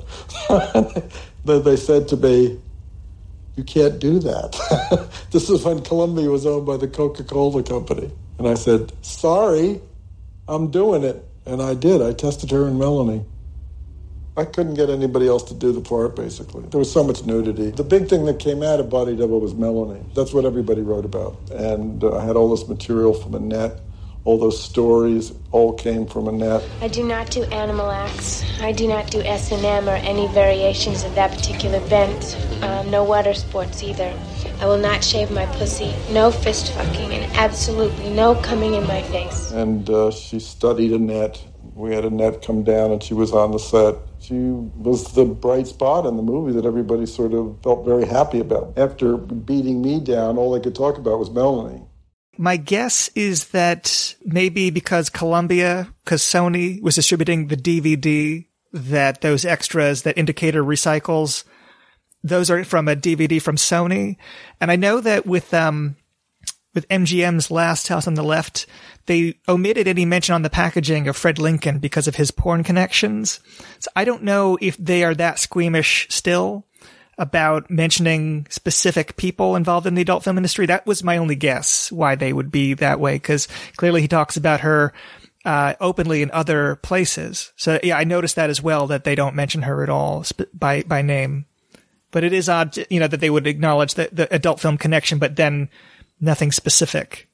But in the script, Holly Body has a scene where she mentions her acting credits, and she does mention Dracula Sucks, which is an Annette Haven film, as well as Misty Mozart, which is a reference to Barbara broadcast director Radley Metzger's opening of Misty Beethoven. So there's a lot of Holly Body's backstory that comes from Annette Haven. A lot of her dialogue that was in the script only seems to be biographical details that De Palma got from interviewing her. But yeah, it was controversial for him to even bring her to the set to try her out for the film. And he said that he didn't hire her because she couldn't play like this certain kind of, light, flirty, vulnerable moments, that she had just become too, I'm paraphrasing, but maybe too toughened or too mannered from, so many, adult film performances. I don't know if that's a cop-out and he just needed a Hollywood star for the part, or if that was really what happened, because it would have been a really bold choice for him to hire Annette Haven at that point, especially in the early 80s. Like, that anti-pornography protest cry would have had a field day with him casting an actual porno star. Apparently, the really memorable Holly body monologue where she goes over her hard limits and requirements comes straight from Annette Haven as well. This was that era, too, I think, where some porn actors were showing up in mainstream stuff. Like Ron Jeremy had a couple of mainstream roles, little bit parts and stuff, but it's just like, oh, yeah, there's Ron Jeremy. I mean, we mentioned Ghostbusters before. Not a speaking role, but at least Ron Jeremy makes a little bit of appearance. But I'm thinking things like, Caged Heat or something? He shows up in some sort of women in prison film and stuff, and it's just like, okay, so there was a little bit of crossover, but they still never quite made it. I mean, I'm trying to remember where 52 Pickup was. That seemed to be the movie where we could have both adult actors and quote unquote Hollywood actors working at the same time in the same project, but that did tie into the porn world, so it was kind of natural. But in here, again, it's kind of this left turn where we are into this porn world all of a sudden. The reference to Misty Mozart actually reminded me of the line from the movie Misty Beethoven. What's your name? Misty Beethoven? Is that your real name? No, it's not. I took it to sound more important. What was it before? Dolores Beethoven. I should have guessed.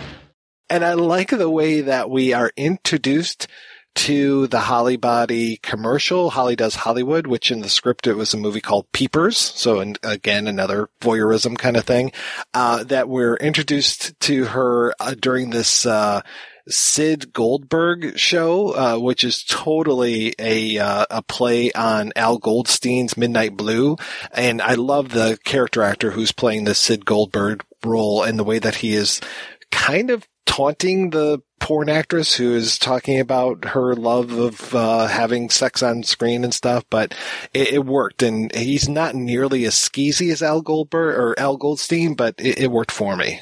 Yeah, I think it's funny that Sid Goldberg is interviewing an actress from Bold Obsession, and I wonder if that's a reference to De Palma's earlier riff on Vertigo. I didn't get a chance to read what Al Goldstein said about De Palma, because right after this film came out, Film Comment had a round table kind of section in one of their, I think the November-December issue of 1984, and Al Goldstein was one of a number of contributors commenting on De Palma and sexual violence in movies, both pro and con, his strategies. And I wonder if Al Goldstein even knew he was mentioned in the original screenplay to this. Yeah, that was L.A. at Midnight with Al Goldberg, so it was pretty darn close to Midnight Blue with Al Goldstein. And then also another Obsession thing, I think Annette Haven was also in a movie called Obsession from 77, I want to say, which seems like an interesting one. It seems like a little bit of a roughie. I just recently acquired that movie. I have yet to watch it, but I'm very curious now. I want to see more of her stuff. I mean, you did mention Barbara Broadcast, and if you are going to watch one Annette Haven film, definitely watch Barbara Broadcast, because Henry Paris / Radley Metzger, we've talked about him many times on the show before. He knows his shit. He is a great, great director, and you really owe it to yourself to watch his stuff, especially his things like, for me, it's Score and the opening of Misty Beethoven, but Barbara Broadcast is right up there. I like that Holly Does Hollywood, which is obviously, a Debbie Does Dallas, Candy Goes to Hollywood kind of mashup title, has elements that do resonate with the rest of the film. I mean, you have a peeping through a window shot, and you have a woman who's played by cult film actress Brink Stevens masturbating while lying on her back. Like, there's this could be like a little throwaway fake trailer, for a porno movie, but even that has all these things that tie in to the imagery of the rest of the film. And I don't think I even really paid attention to that the first few times I've seen this film, that it has, like, there's no accidental shots in anything that he does. And then when he sees Holly doing her striptease routine or moving her body in the same way that he saw Gloria do, then the Pino Donaggio score comes up again with Gloria's theme, or at least a variation on her theme. So we're taken to that same place where Jake's mind is at, that this woman is acting just like the woman that was across the way. And so it's just like Scotty seeing Judy on the street and suddenly the light goes off. I don't think that he thinks that she's a reincarnation, but he wants to know what the hell's going on and why this woman across the way danced the same way that this woman does, or how this happened. So he goes on this two-prong attack of both auditioning for this role in a new movie that Holly Body is in, and then also playing a skeezy porn producer later on after he has this scene with Holly. And this scene with Holly, we've mentioned it several times, it's like a music video has been dropped into the middle of this movie, and I absolutely love it. It is Frankie Goes to Hollywood doing Relax, and it is a fantastic, fantastic song, though this sequence is nowhere near as risque as the actual video for Relax, which I never saw until just a few years ago. And when I saw that video for Relax, my jaw was on the floor. So you're talking about the band one, right? Yeah. Oh, yeah. The one that takes place in the gay club, and there's basically cum stand-ins all over the place. And it is just, it's lunacy, and it's fantastic. It's brilliant. It seems like something that Tinto Brass would have directed. The director of the video you're talking about, the band Relax, is Bernard Rose, who people might know from Candyman and Paper House and Immortal Beloved. I thought it was funny how similar, like, they're both set in like decadent nightclub situations. Like, he's still, retaining some element of that original Frankie Goes to Hollywood video, even though he's doing a more subtle film, than that original music video with the tiger wrestling and, ejaculating emperors and all that. The Frankie Goes to Hollywood sequence in Body Double, is Frankie, Goes to Hollywood being brought to old Hollywood. Like, there's these references to things like Sunset Boulevard with the Annette Haven, and even the choreography. I was trying to find what exactly they're referencing when Holly Johnson, another Holly Goes to Hollywood moment, the Holly Johnson, the lead singer of Frankie Goes to Hollywood, is like carried aloft by the crowd and then placed kind of on his side singing on the bar. I don't know if you know what film, from Hollywood musicals of old, like they're referencing there, but like it's acknowledging old Hollywood, but in this like, absurdly 80s new wave goth kind of dance club environment. I was so curious how this even happened, because that Double De Palma book is fantastic, but it really feels like it ends too early. And I know that there's an author's note at the beginning that's like, okay, yeah, this manuscript was due at this time, and this was completed before post-production. And then it sounds like this Frankie Goes to Hollywood stuff happened later on in the process. Maybe that's why he got Annette Haven in it too. I don't know. I don't know what the circumstances were for that shoot, because I found an interview with De Palma where he says that it was shot, he says too far later, like he says like 6 or 7 months later, which is impossible. But he did say that it was done after principal production had wrapped. And I think in between, De Palma filmed and made a hit music video for Bruce Springsteen with that Dancing in the Dark, but that's a concert video.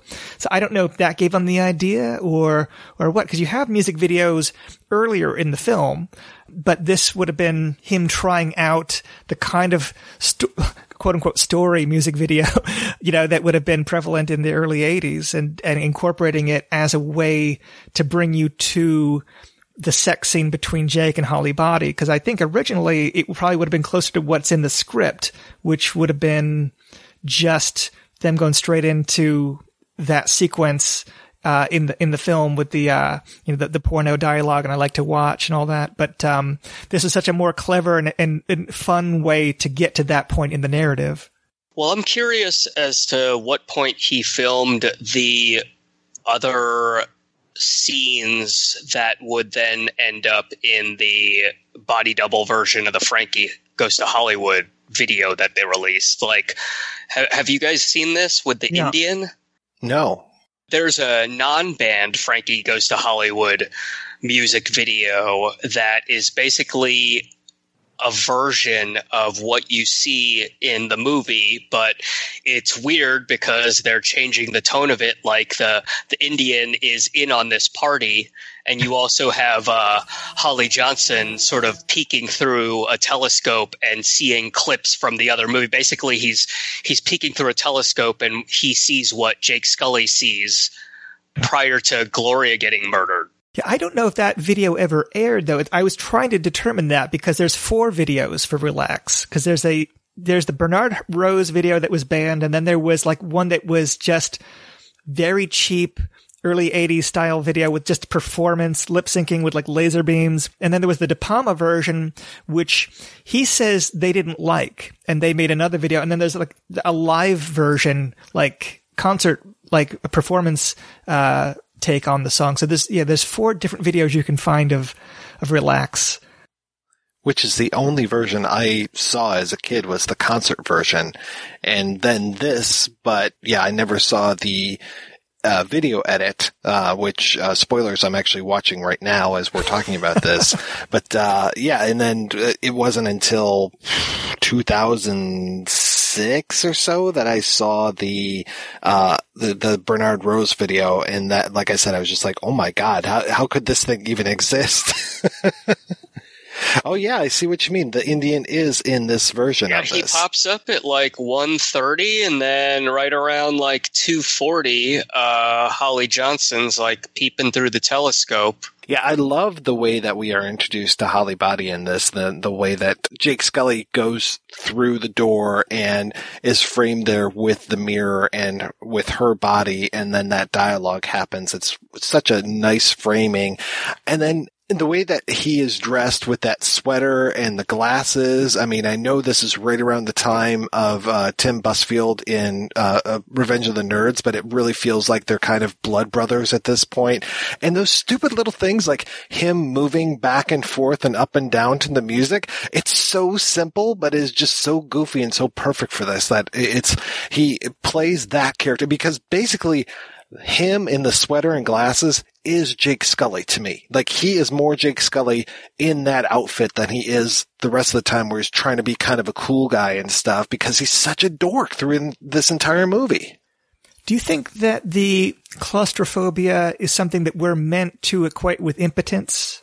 And do you think that... Oh, yeah. And so do you think that his ability to be porno film level of sexually, the virility that he exhibits in the Holly Body scene, I mean, do you think that that's like we're meant to read too much into, like, because it's never established that he's impotent, even if, you know, his relationship ended, you know, pretty abruptly at the beginning of the film. It's never indicated that he's a bad lover. We just maybe intuit it just from him being weak about everything else, but that it is the identification with Gloria in that moment that, yeah, his virility kicks into gear finally. I just wasn't sure how you read that, if you thought of it as an impotency thing that he's overcoming in that moment. I mean, I've always taken Scotty's vertigo to be a symbol of impotence, and by proxy, I take Jake's claustrophobia to be a symbol of his impotence. And then it seems like the only way that he's really getting it up with Holly is that he is seeing it as he's making love to Gloria, and something in her has triggered. Maybe it's that he has been peeping on her for so long, even though he wasn't peeping on her, he was actually peeping on Holly Body. So I don't know. To me, that's the way that I take it. And again, it's this kind of moment of magic, you know, like, again, I don't think that he is probably an amazing lover at all, but it really feels like Holly Body is getting off on having sex with him. Like, he is a great lover, and he definitely, ejaculates, but there's no cum shot. And I love that they call it out for that. Yeah. I take for granted how that must have been a shocking line for a Hollywood thriller in the 80s. And I do like that later on she says he didn't even know what a cum shot was. And it was just like, okay, did he not know the term or did he not know that he had to pull out and do that? One thing, just as a quick aside here, there was a time, I can't even remember what year it was, but I remember specifically killing time at a mall and going into the bookstore at the local mall, and they would have these books, like this whole series of books called movie flubs. And there were a lot of things where it was just like, oh, if you watch the cigarette changes length in this scene or blah, blah, blah. And they called out this movie because you saw the camera crew in the reflection of the mirror when Jake closes the door. And that used to drive me up a fucking wall because it's just like, guys, you're supposed to see the camera crew when he closes the door. That's the whole point, is that we see that this is a set, that this is a video that's being shot. This is a movie that's being shot. This is very much on purpose. And that was one of those moments where had I owned that book, I would have thrown it across the room and just, stomped on it. But it's just like, how incompetent can you be that you think that that's a mistake? Clearly they're not appreciating the film as much as we are. So that's part of your rage. And as quick as we've seen Jake as the nerd, we then see him then as this scuzzy porn producer. And then, yeah, to your point, Jim, I really appreciate seeing him in something else other than that same uniform that he's been wearing through this entire thing. And the way that he is kind of talking the talk and walking the walk with Holly. And we finally get some good Melanie Griffith here. And actually getting to see her doing a pretty decent sized role in this and doing a great job with it. And I love this relationship between these two characters and the way that, does she trust him? Does she not trust him? The way that he has to build, earn her trust, those kind of things. A lot of this reminds me of Jack and Sally from Blowout. I think that's probably intentional. I think that whole idea of the movie guy with the, sex worker or adult film worker, those kind of roles playing off of each other, I think was very intentional to have that same type of dynamic with these two characters. Yeah, very much so. And I think that when she's in danger at the end, you have this, at least if you've seen Blowout, you have this sick feeling to yourself, like, oh, is he going to go that route again? I don't know if I want to give away the ending to Blowout, but it's a tragic, conclusion of that. And it's, that he's willing to go there and put a likable character in danger. You had mentioned that you felt like Gloria and Holly were both ciphers, but I feel like there's a little bit more to this character than just that. I mean, I think there's a lot of a real person in there because so much of it seems to be coming from Annette Haven as a person that it feels like the movie really comes to life in a different way when this character is introduced. And I think that this is probably the one person that really benefited from Body Double at all, is because I think this led to her doing something wild and then onward and upward for a good stretch of the 80s and 90s as far as becoming a proper movie star after being in the business for a while. She brings a lot of humor to the film as well. Like and again, that comes from Annette Haven. So I sometimes wonder how it would have played with her in the role.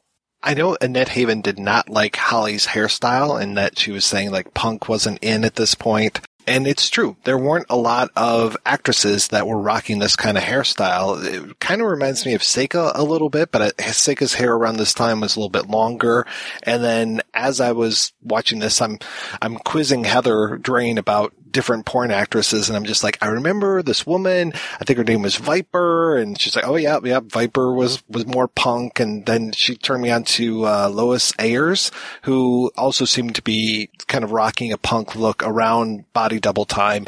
But yeah, for a while there, it was very unusual to see adult actresses with any sort of tattoos or short hair or anything that wasn't the, American ideal of beauty at that time. So it was, obviously that has changed. Now you can't watch an adult film without seeing women with tattoos and stuff. And that makes me sound like an old man or something, but that's just kind of the way of the world. Bodies change, hairstyles change, interest rates fluctuate, and porn actresses have tattoos now.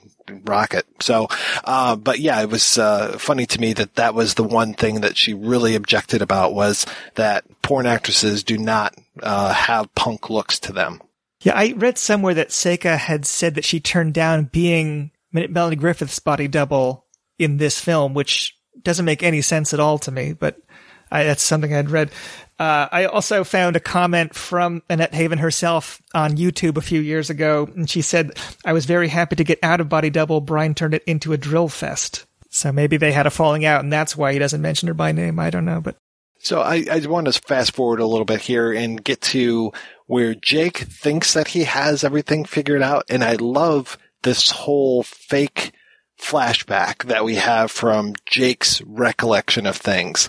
And it really presages something that we're going to see a few years after this, which is Mission Impossible, where we have the Tom Cruise character, Ethan Hunt, figuring out things and us seeing his recollection of stuff through his POV as he's going through.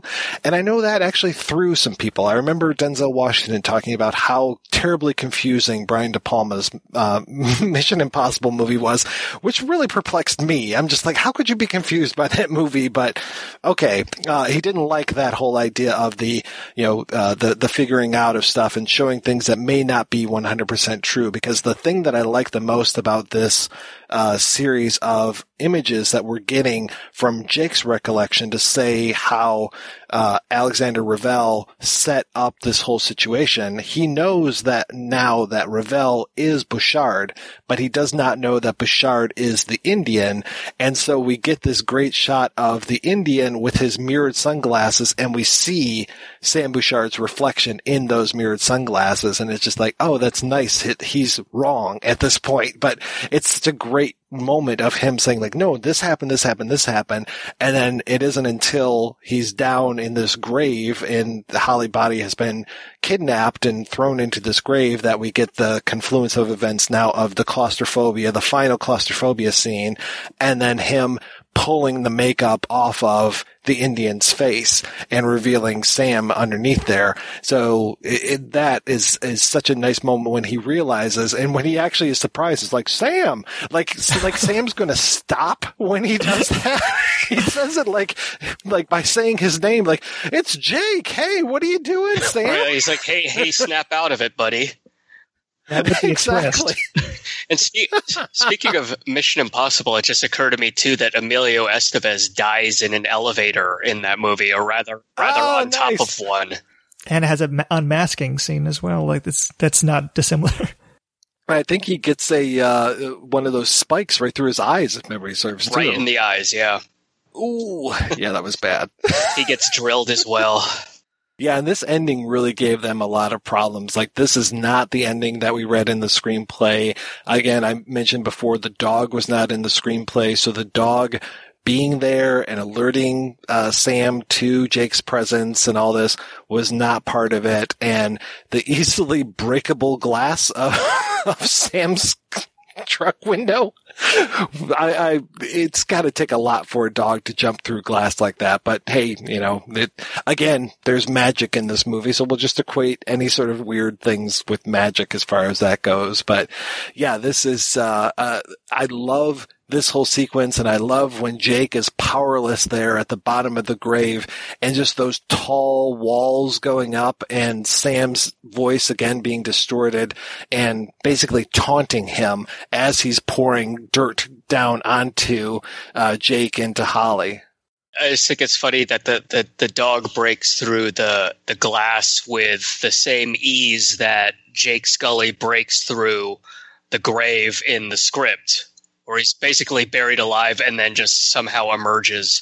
Yeah, somehow he makes a little air pocket with his arm or something. I'm like, how does that work? I had a really difficult time visualizing that ending. I'm glad we didn't have to watch it. Yeah, me too. Yeah, that original ending, it's confusing because it lingers on, so in the original ending, he's burying Holly body alive, and it's shown to be kind of sad that she's powerless, she's struggling, she's terrified, she's being buried alive, and it plays, at least in my head when reading it, like a kind of troubling, sequence. But then when Jake comes in to save her, she's in on it with Sam, and she ultimately, like, they bury him alive, like they team up, and that she's actually revealed to be a villain in a sense, and the way that De Palma reimagines it for the film, she becomes she's a likable character. She remains one of the good guys. And then they move the location of it from maybe like a wooded area to right on a body of water. So it has this ridiculous but wonderful kind of conclusion at the reservoir with the drowning and the dog. Yeah, there's a reservoir, there's a dog. I'm seeing a pattern here. When you were talking about how Jake discerns that Sam is in cahoots with the Indian, it was just reminiscent of when Jeffrey Beaumont in Blue Velvet is observing both Frank Booth and the well-dressed man, and there's a similar kind of reveal, right, that Frank Booth is the well-dressed man. One well-dressed fucking man knows where your fucking cute little butt's hiding, huh? You stupid fuck. There's probably whole term papers to be written about the parallels between Body Double and Blue Velvet. I mean, there's a lot, beyond the voyeurism and the stripping women and the witnessing of violent interactions. There's a shot at the beginning of the Vampire's Kiss where you find that the set carpenter has put his own name on one of the tombstones, and that's the kind of thing that you find in Blue Velvet in the Dorothy Vaughn's apartment. There's the production designer put his own name in as one of the tenants. Like, there's lots of minor and major parallels between these two films. And I wonder if Lynch was aware of De Palma's film, because the script predates De Palma's film, but it came out like I think they finished it like a year after Blue Velvet, or a year after Body Double. Yeah, well, I mean, they're both definitely drinking from that same Hitchcock well with a lot of this stuff. It's strange to me that Jeffrey Beaumont's first name starts with a J, that Jake Scully's first name starts with the J, Jack Terry from Blowout, and then Jake Scully was not the original name of the character in here. It was John Scully, and they call him John completely through the script, and so sometime after that they decided to go from a John to a Jake, which I think was good, but it's such a tough guy name compared to the character. I think maybe John would have been better, but he finally does live up to a Jake, and I love the way that we go from him in that grave to him in the previous grave, and the way that they pull him out. Like, we break all of a sudden and have this whole moment of him back on the set of Vampire's Kiss. And this is, again, one of those moments that separates this movie for me from just a typical, erotic thriller kind of a thing, that we can go to this moment and him interacting with Dennis Franz, and he's still wearing the jacket that he was wearing before, and it seems like he's on set, but it's not. It's almost like he's giving himself an internal pep talk, and before he can decide to finally, I don't want to say man up, but that's basically what he's doing in this, is he is, powering himself up in order to escape his phobia and stand up and pull that shovel and just luckily be there and duck at the right time for the dog to attack his owner and throw those two both into the water.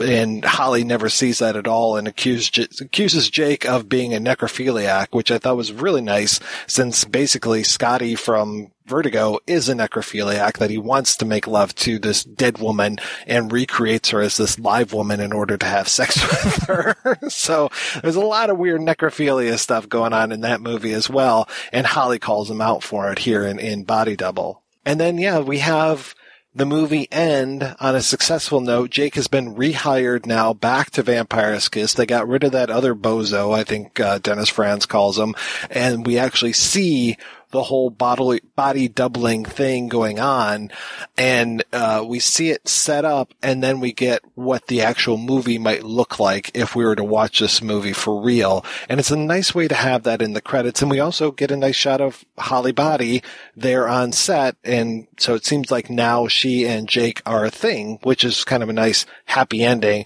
And I thought it was nice that they moved that scene from the beginning of the script to the end of the film, and then adding Holly in there is a good way to really kind of wrap it up.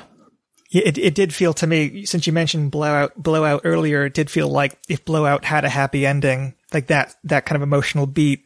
And I agree with you that it's a good thing that they moved this to the end. I know he was concerned that any mention of what body doubles are would be too much of a giveaway to what he was up to. Even the scene where he goes back to the Vampire's Kiss set to confront the Dennis Franz character. I think before that, when his agent calls to tell him that he's been fired, there's a line that doesn't appear in the film that they found a new face to stick on your body.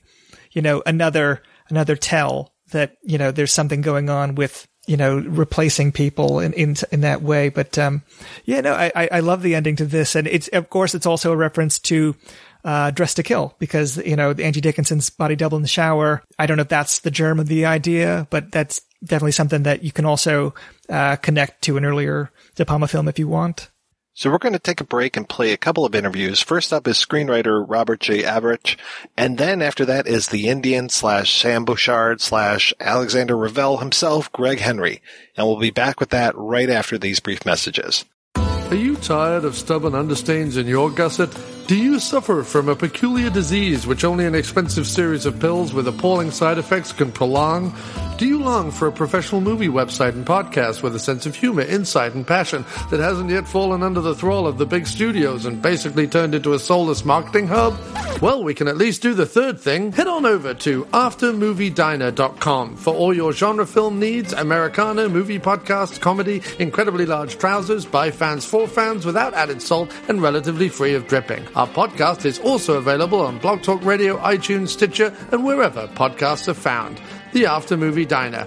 Come on in, won't you?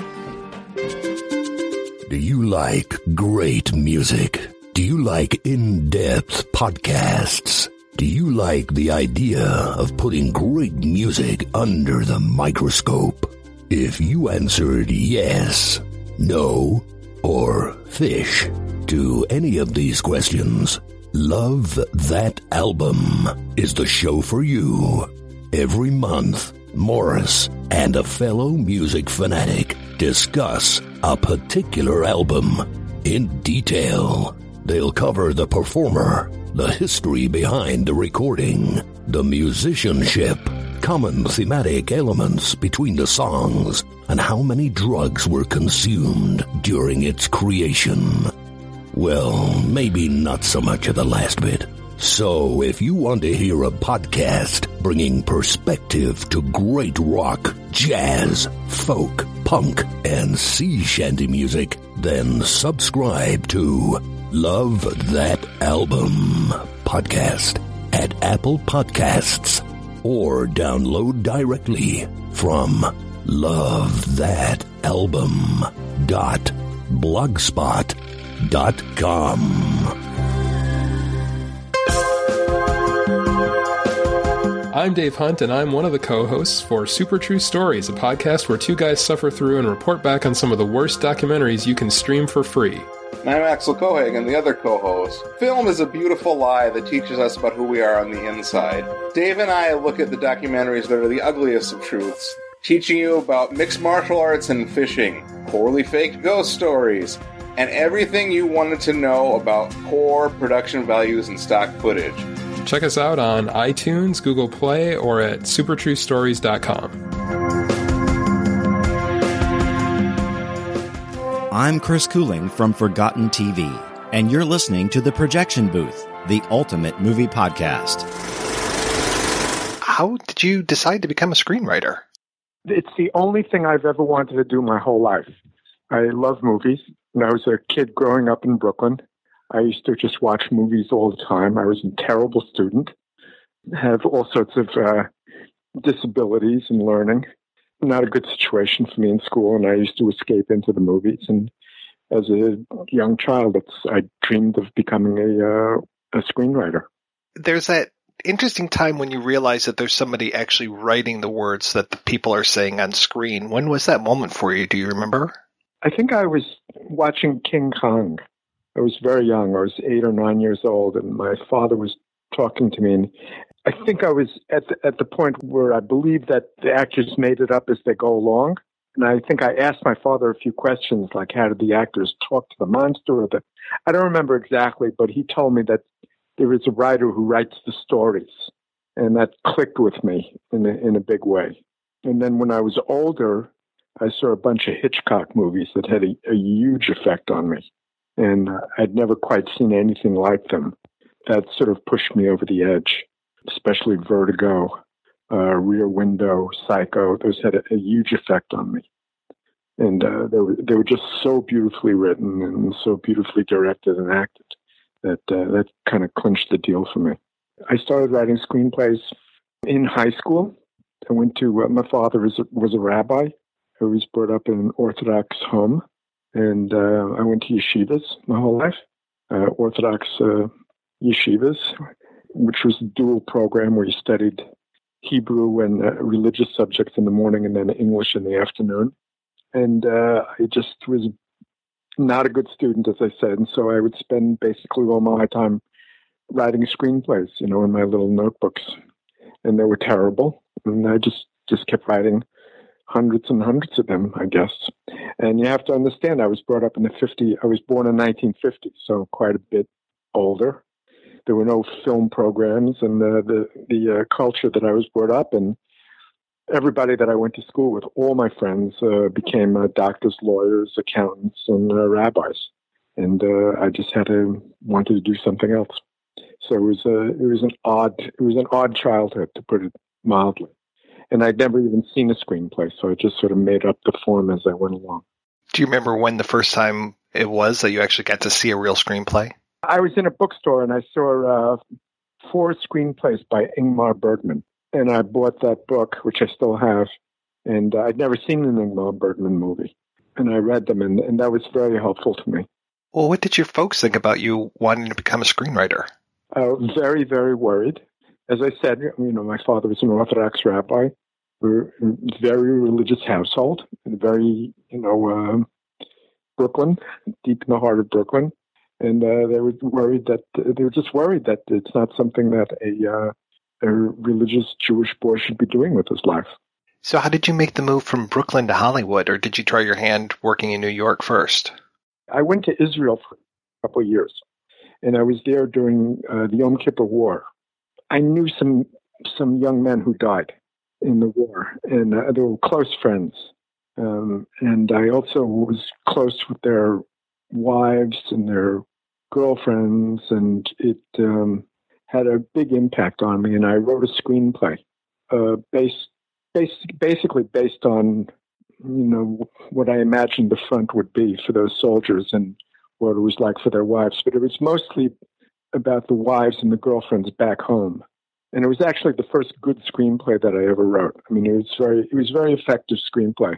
And when I came back, and then I moved back to New York, I got a job at a film magazine. I just circulated the screenplay, sent it to every agent in New York. It got a respectful reads from a few people, and one of those people was Marty Bauer, who was Brian's agent. Brian read my work, read this particular script, and liked it very much. As just a sample, not something to make. He just thought it was a strong screenplay, and he met and he gave me a 5-page outline for Body Double. It was just bullet points. This happens, this happens, this happens. We sat and talked. We talked a lot about Hitchcock, and we got along. We had our aesthetics were tightly wound together. And he asked me if I wanted to write this film, and I said, sure. Yeah, of course. What year was that? Do you remember? 1982, 83. No, it happened pretty quickly. I mean, I met him. We talked. We got along. I was very cheap, obviously. I was an unknown writer, one of these unknown writers. Brian was he was actually thinking of hiring another director, a guy that I knew, low-budget film director, to direct it, and he was going to produce. But it became very clear to me very quickly that Brian was not going to let somebody else direct this when we were working on the script. I mean, he cared too much. He was too specific, and I just knew very early on that Brian was going to direct it. He just let this other director go very quickly, and he and I worked on it together. Where does Blood Bride or Death of a Nun, where does that fit into things? It's a low-budget feature that I wrote and directed, and that is thankfully forgotten and buried, and nobody's ever seen. It's just not terribly good. Never really worked. Well, what was that process once you and Brian De Palma got together to hash out, you talked about those bullet points that you got. How do you work out the beats and come up with what ends up being Body Double? I went off and I worked out the beats myself. I have a tremendous respect for Brian. I think he's just an amazing director when he's on his game, when he's just the best there is. And I considered that my job was just to make the story as airtight as possible. Brian would take care of the style. He would take care of the camera movements and all that stuff that he's so good at. I felt that, like many directors, where Brian might get lost is in the story. And so my job as a storyteller was to make this as airtight plot as possible when you're dealing with this kind of crazy material.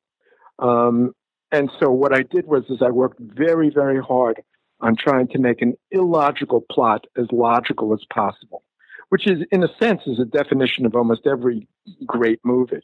I mean, if you look at Hitchcock films, they're all nuts.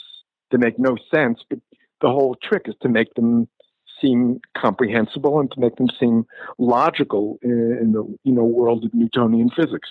So that was my job. So I worked very, very hard trying to plug up all the little holes that kept appearing in the plot as we wrote it. So I would go off, I would write, I would come back to Brian, we would go over it. He's a very smart guy. He's very analytical. And he would, we would sit there, and it was almost, it was very interesting for me. It was like a Talmudic session for me. I grew up learning Talmud, right? Which is, you study this incredibly difficult text, and you poke holes and ask questions, and it's, back and forth, trying to make sense of it and trying to come to some kind of coherent resolution. And that's what it was like writing this thriller. Brian and I would poke holes in the story, fill them up, and another place a hole would show up, and we would just, walk around, just try to make this thing work. And then finally, after we sort of exhausted the outline, he sent me off to write the screenplay, and I wrote several drafts, and then he was in production.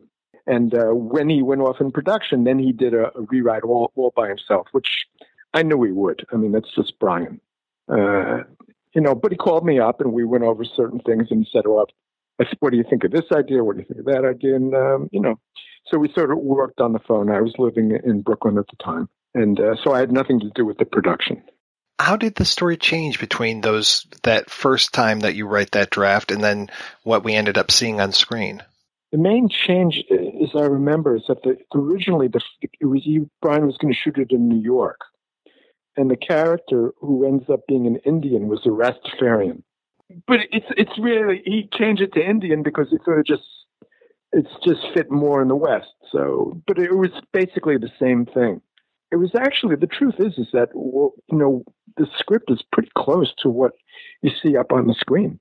Yeah, I was reading the second draft of it last night, and even so much of the dialogue, everything seemed to be right there. The only real difference I saw was the murder of the woman was being done in a bathtub rather than with a drill.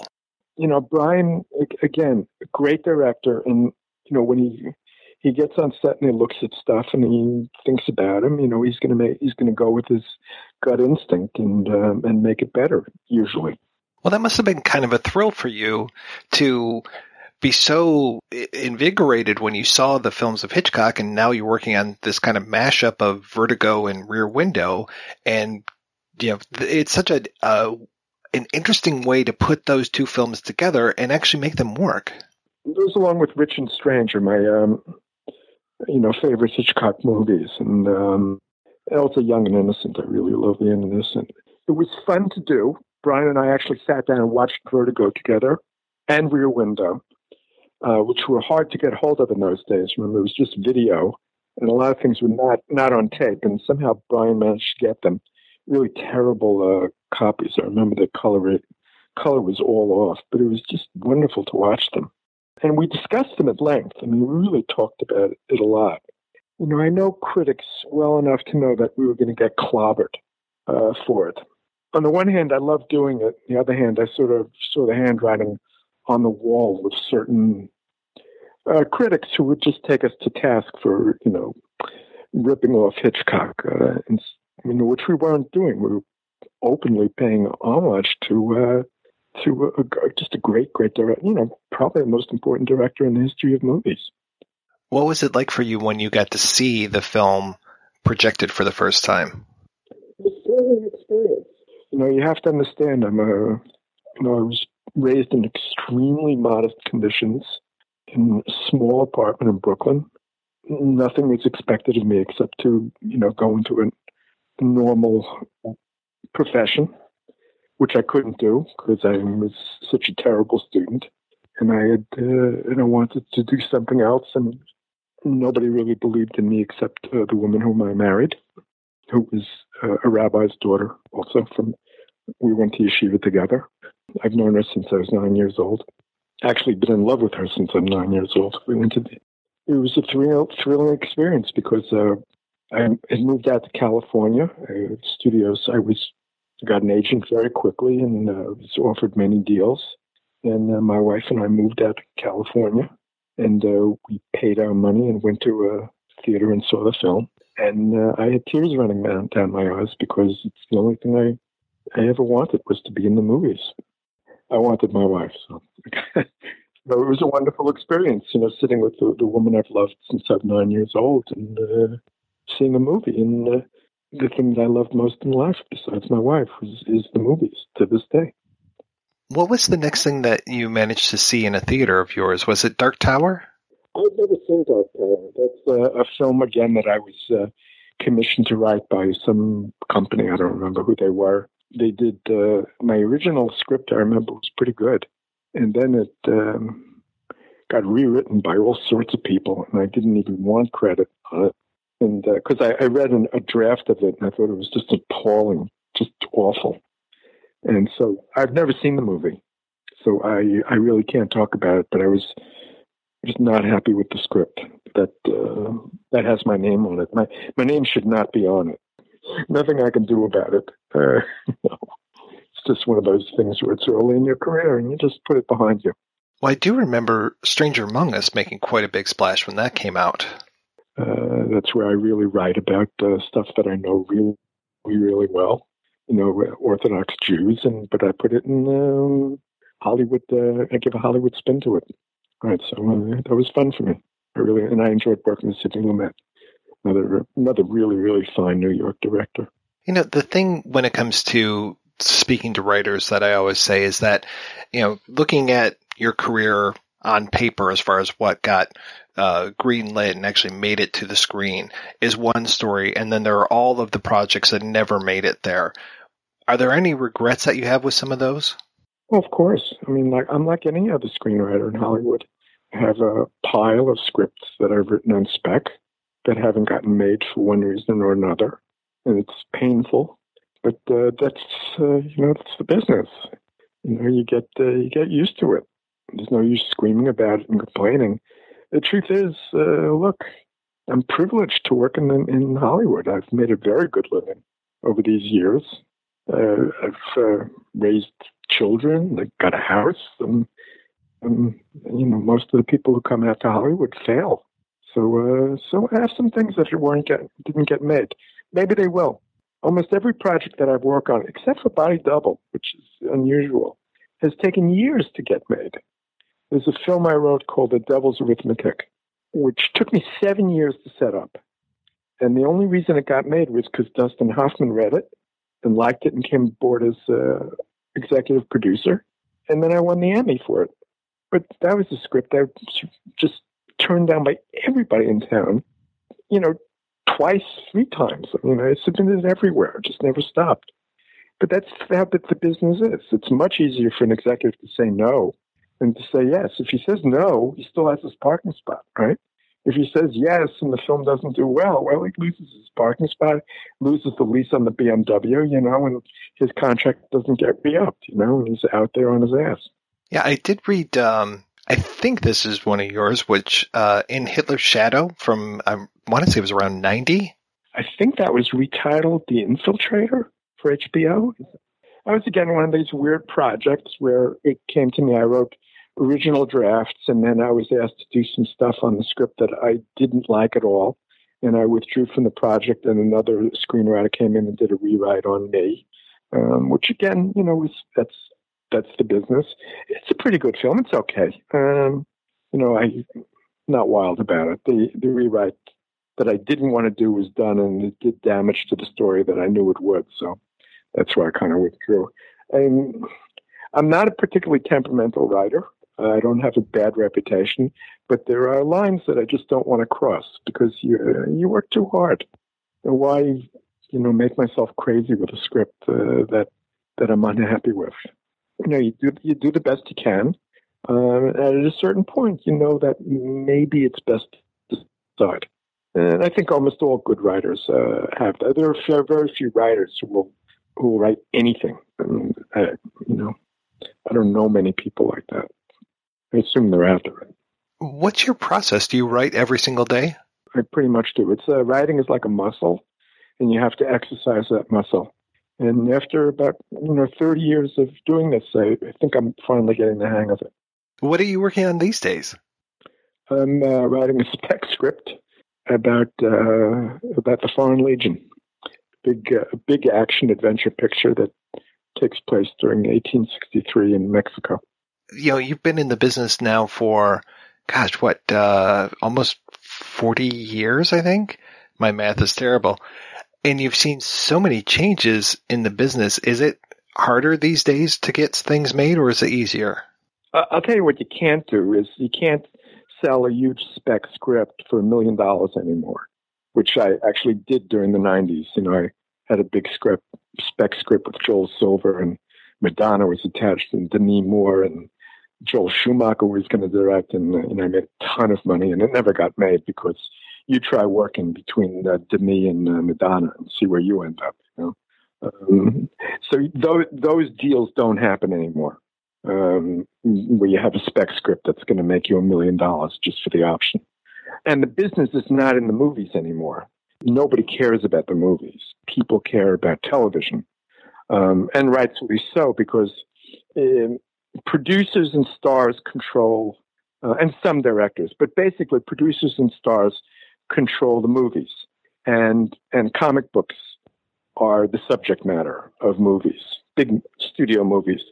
Whereas writers control series television. And that's why series television is so excellent, and the stuff that people talk about and the stuff that people care about, a continuing story. Movies are a closed ecosystem. You watch a movie once, it's finished, it's gone. You watch a series, it is an open, it's the best of Charles Dickens. It's a story that can just keep going and going and going. You stand on the dock and you wait for the next boat to come in, and you yell, what happened to Little Dorrit, or what happened to this character or that character? And you hear the passengers who are coming over from England. They yell, "She died," or something. So it's an entirely different experience, and it's much more satisfying. So that's why people will binge on Netflix. They'll sit, or they'll go to HBO. They'll sit and they'll watch Game of Thrones. Starve themselves to death and watch for 8 weeks or something. Nobody does that with movies. So that's obviously that's the biggest change. If I were people who come to me for advice, I tell them ignore the movies and go straight to television, because that's where you control it as a writer. And that's where you're going to do your best work. Do you mind if I ask, what was that project with Madonna and Demi Moore? It was called Lita and Swan. It was a big cop movie. There was just a ton of development money poured into it. I did a couple of rewrites, and then because of internal politics and craziness and stars, mostly Demi, who was riding high in those days on the. Every week she was on the cover of Vanity Fair. She wanted to bring in her own writer, and she did, and he ruined the script.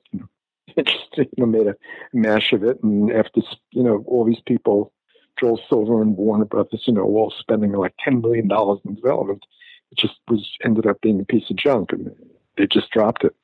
Which happens all the time. And then all they had to do is go back to the original script, and they would have had a beautiful movie that would have made endless amounts of money, just endless. But, that's the way Hollywood works. Can't complain. I made a lot of money. But it's a shame, Robert, thank you so much for your time today. This has been a real pleasure talking with you. Oh, thank you. I really enjoy your podcast. I tell my wife. My wife asks me, "What are you doing?" I said, "I'm listening to this podcast." And she says, "Isn't this a problem with a podcast is longer than the movie?" We do have that problem quite often. Yes. Yeah, it's amazing. I mean, but I enjoy that. I'm still basically I'm still a little kid, sitting on the floor in Brooklyn and watching the $1 Million Movie for the first time, watching King Kong for the first time, and with my eyes wide and amazed by the movie.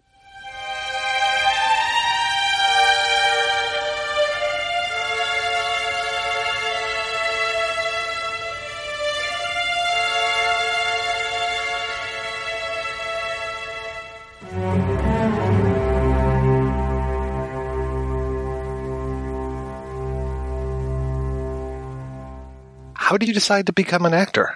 Well, I started really liking movies, and my family was not a large television watchers, weren't allowed to watch much television. But, when I became sort of 14, 15, 16, I was like seeing a lot of movies on my own. I actually began a little earlier than that with my paper route money. I'd go and see movies. And so I liked that, and I kind of got into speech and oral interpretation in high school. And so I did very, very well at that, and I applied to a couple of small liberal arts colleges, and one of them gave me a scholarship because of the bunch of trophies that I won for the oral interp.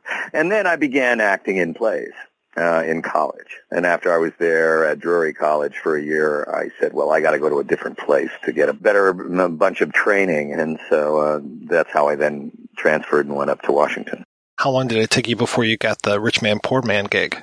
I left Seattle the day after graduation. I came to Los Angeles, and I started the kind of thing of slipping the picture and the resume under agents' doors and that sort of stuff, but I had to get a job to live, so I began working in restaurants and tried to sort of scope out what's going on, because Los Angeles is a very large, amorphous kind of place, so you kind of look for your footing. And so I worked at that restaurant for about 6 months, and guy kept coming in, actually he was from Cleveland, not from Detroit, but David Johnson was his name. He's a great bass player, played with Roy Ayers and the OJs and stuff, and so we started talking music, and so then we formed a band for a while, and we did that for about 5 months as I lost every penny and was beginning to call the parents for money. So when the band folded, I said, I don't know what I'm doing. I've spent all this time trying to get the acting in school, so I got to get back to that. I think I sort of, got sidetracked a bit. Then I started selling over the phone to live, and I started finding various theaters around town to sort of spend time in, and I didn't do any productions then, but I began auditioning, and I auditioned for the Old Globe, went down to San Diego. I got an apprentice gig down there, and I got to understudy the leads of various plays, including Orlando and As You Like It, and then I went on about 4 or 5 times in that. Somebody then recommended me to Joel Thurm, who was a casting director, and he in turn knew that Pam Dixon was looking for somebody to play Nick Nolte's son. And so then I went from the Old Globe Theater doing Shakespeare up to doing Rich Man, Poor Man. I don't know if people my age, I remember Rich Man, Poor Man, but I imagine people younger than me don't remember the importance of that and just what a big deal that was. And especially, the first one with Nick Nolte, the second one was equally, if memory serves, as popular. Just what a huge deal TV movies and miniseries were at that time. Oh yeah, it was. No, I don't think people are aware of, and sort of this, they now call it extended form or long form or thing, but they have different names for it now. But the miniseries, I think there was just sort of QV7 and maybe one other one before Rich Man, Poor Man. Now, there were only about maybe 2 before Rich Man, Poor Man, so it was very much in the first bunch of those, and that was just gigantic. It was huge. Then when we did the series, that was a novel thing for Hollywood because they wanted Nick Nolte to come play his son, and they wanted, and I talked to Nick once. He's like, "Hey, you believe that? They want me to play my son? Are you fucking kidding me?" But they wanted Peter, they wanted all these cast members, and of course Peter was able to get the deal that he wanted. You could just sign your deal because it was a precedent-setting thing in that from that point forward, if you did a miniseries, you signed that series deal as well in case they wanted you the next time. It was a very big deal in ours, book 2, the series. We did 22, and that's all Peter was contracted for, and so that's why it stopped then. It was big, but it wasn't anywhere near as big as the miniseries. You were in one that it took me forever to track down a copy of. I don't know if it's easier these days to find it, but back in the VHS days, it took me forever to get my hands on a copy of Mean Dog Blues. Oh, Mean Dog Blues, yeah. That was, I'm trying to remember who, was that Crown International that made that? No, it was Bing Crosby Pictures, Bing Crosby Productions, I think, that made that movie. Yeah. What a cast for that. That was crazy how many well-known faces there were in that film. Oh, yeah. We had a great cast. George Kennedy, Kay Lange, Felton Parry, Gregory Sierra, Jim Wainwright. Yeah. A lot of good people. The movie didn't have a lot of press behind it or a lot of push behind it when it first came out, I think it was, sort of well reviewed, but it didn't have a lot of juice and money behind it to push it. So it was gone pretty quickly. It was probably why you couldn't find it. Can you tell me about when you first met and started working with Brian De Palma? Yeah, I first met Brian on Scarface. My agent said there's this one-line part in this movie. Are you interested in it? And I said, what? And they said, well, it's with Al Pacino, and you get to do it. I said, well, that could be interesting. It's with Brian De Palma. Well, that could be interesting. I said, well, what the heck, I'll go see it. So they set up a meeting with Marty Bregman. And so I went and I met Marty in his office, and he said, okay, do the line. So I, how do you do, Mr. Montana? That's the line. And he said, great, you got the job. Okay. And that was that. And it was one of the easiest jobs I've ever gotten. But and also the only time I've ever read with the producer only and got the job. So that's where I met Brian. And that part was, what was great about that was watching Al work, watching Brian work, watching John Alonzo work. It was the first large budget studio movie that I'd been on, and so that was kind of a trip. It was a very rainy season as we shot in Santa Barbara, which was doubling for Bogota. What was supposed to be 3 days' work ended up being like 2.5 weeks' work. So it was a pretty good job. But that's where I met Brian. So he probably, so my face kept coming up in his face in the editing room, I guess. But then when Body Double came along, I ended up getting an audition for that because of Howard Gottfried's secretary saw me in a play in downtown L.A. Jimsy was her name. And when they were looking for the part, Sam Bouchard, she said, oh, this guy would be great. At which point it was brought up to Brian, and he went, oh, well, yeah, I know who he is. Yeah, sure. And so then I went in and went through and had a meeting with Brian. I sort of read it with the casting director and Brian there, and then that began a long process of sort of callbacks that then went to a screen test, old-fashioned full crew screen test. I ended up getting the job. The role of Sam Bouchard is pretty interesting since, really you're playing 3 characters in this film. And I'm curious, how did you approach who you were going to be as Sam Bouchard, who you were going to be as the Indian, who you're going to be as Ravel? Did you have a very distinct approach to each one of those? Well, the Indian, of course, doesn't speak, so the Indian that was all just about the makeup and the physicality of it, to sort of present the most different kind of physicality I could. So there was a combination of, full chest prosthetic, neck prosthetic, teeth, hair, the whole thing, full 3.5-inch lifts on the boot, sort of trying to add some large man swagger to it. So that was basically that. And Sam Bouchard was sort of in one sense, he's a made-up persona, and is just sort of like he's just basically a con man. He's just basically trying to suck Craig's character, Jake, suck him in. It's created that on just sort of kind of a street hustle kind of thing, and a sort of an acting, a large town showbiz kind of hustle thing, because there's all kinds of people in L.A. that are always on the hustle. That's kind of what that was about. Now, I don't know what the other one is that you're talking about. It's been a long time. Well, you were also the husband. It was very brief when you go in and you smack Deborah Shelton around. Oh, yes. It's where I'm wearing the hat and I come up in a Lamborghini. Yeah, that's just basically a different sort of disguise, and so I really looked at it as that the guy I was playing as Sam Bouchard was the guy that was all of them, and he had created this ruse and this con, and then just played the characters in the play, I'm not sure how Brian De Palma works. How do you go about actually getting into that character and finding that and working with Craig Wasson? Well, Brian likes to rehearse, and he's old school in that way. For Body Double, we rehearsed for almost a full 2 weeks. I think, between 10 days and 2 weeks. Fully taped out floor, just like a stage play, of what the set pieces were going to be, where the sets were going to be, what we were doing. So there wasn't a scene, really, that we didn't touch on in that rehearsal, with the exception, I think, of really the grave of the grave.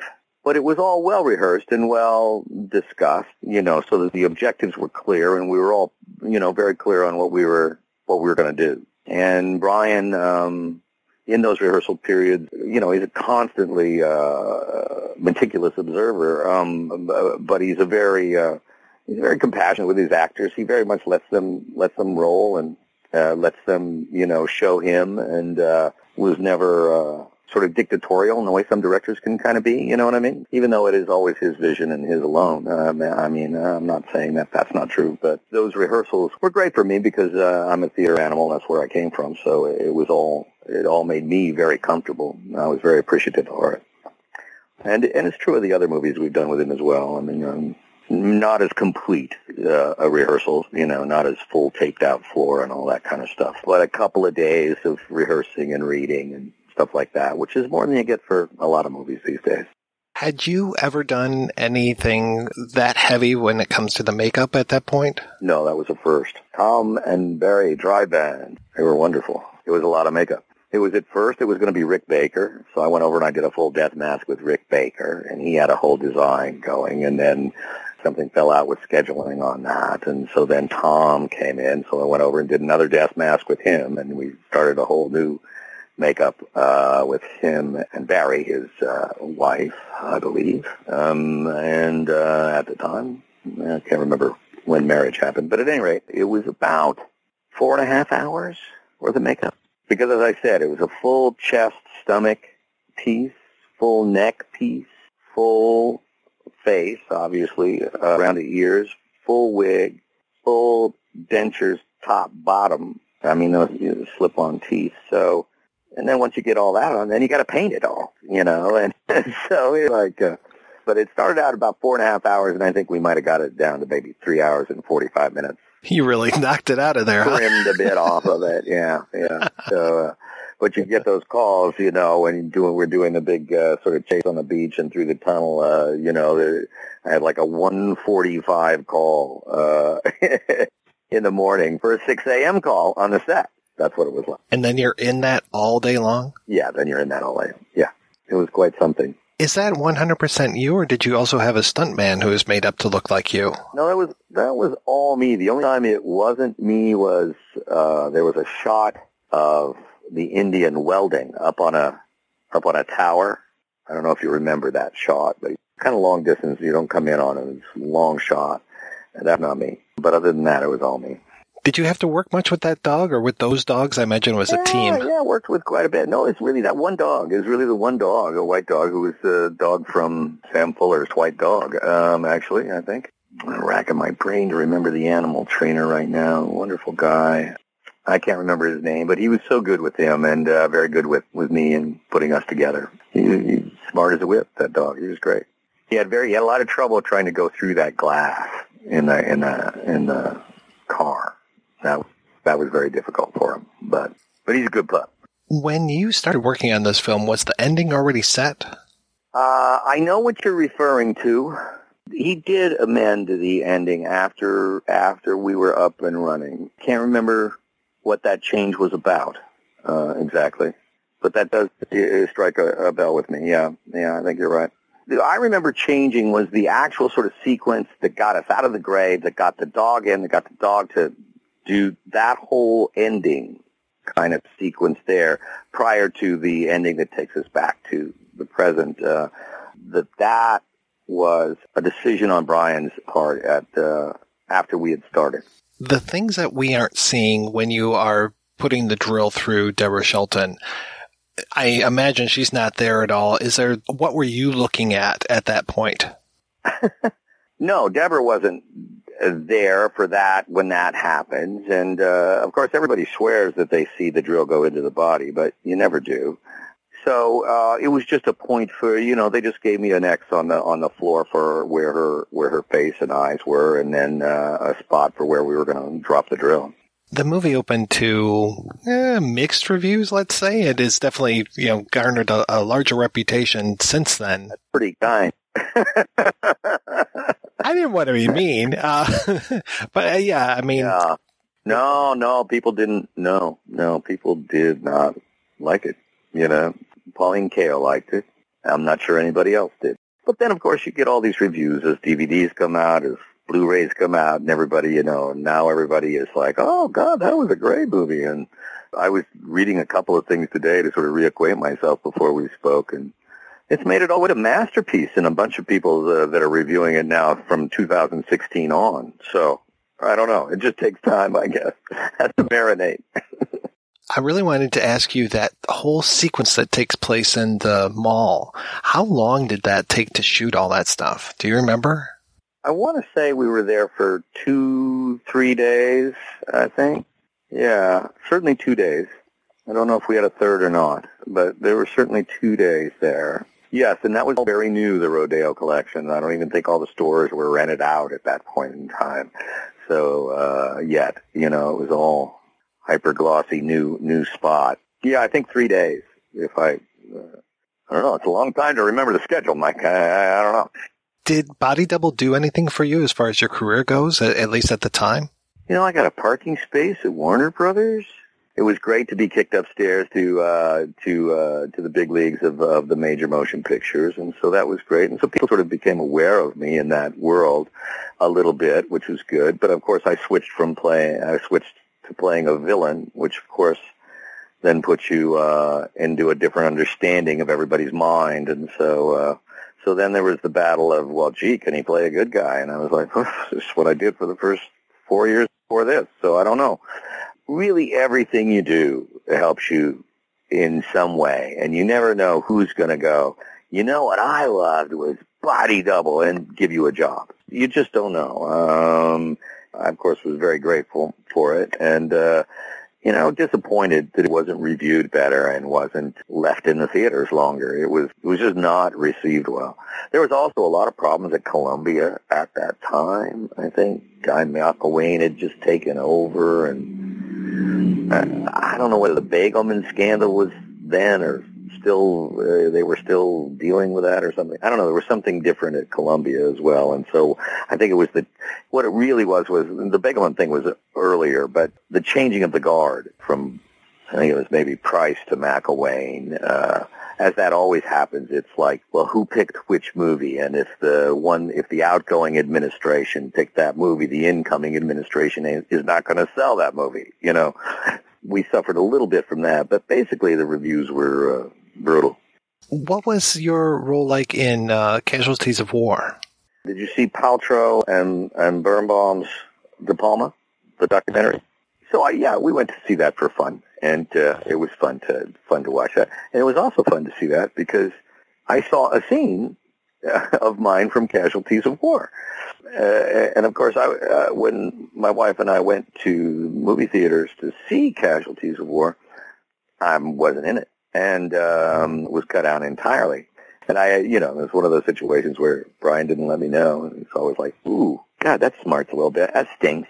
But it was great to sort of hear in that documentary kind of what happened with that. And when it got to the court-martial scenes, which is where my scenes were, they didn't want this re-prosecution, this new attack on Michael Fox's character.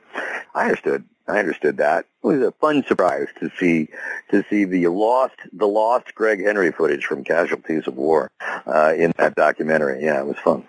As you're doing all of this work, because you've been in so many things over the years, what's your relationship like with music? Are you going back and continuing to play in a band, or how does that go? Well, yeah, no, I always continue to do music. I always continue to write songs, and I really sort of recommitted myself to songwriting, I guess, in kind of the late 90s.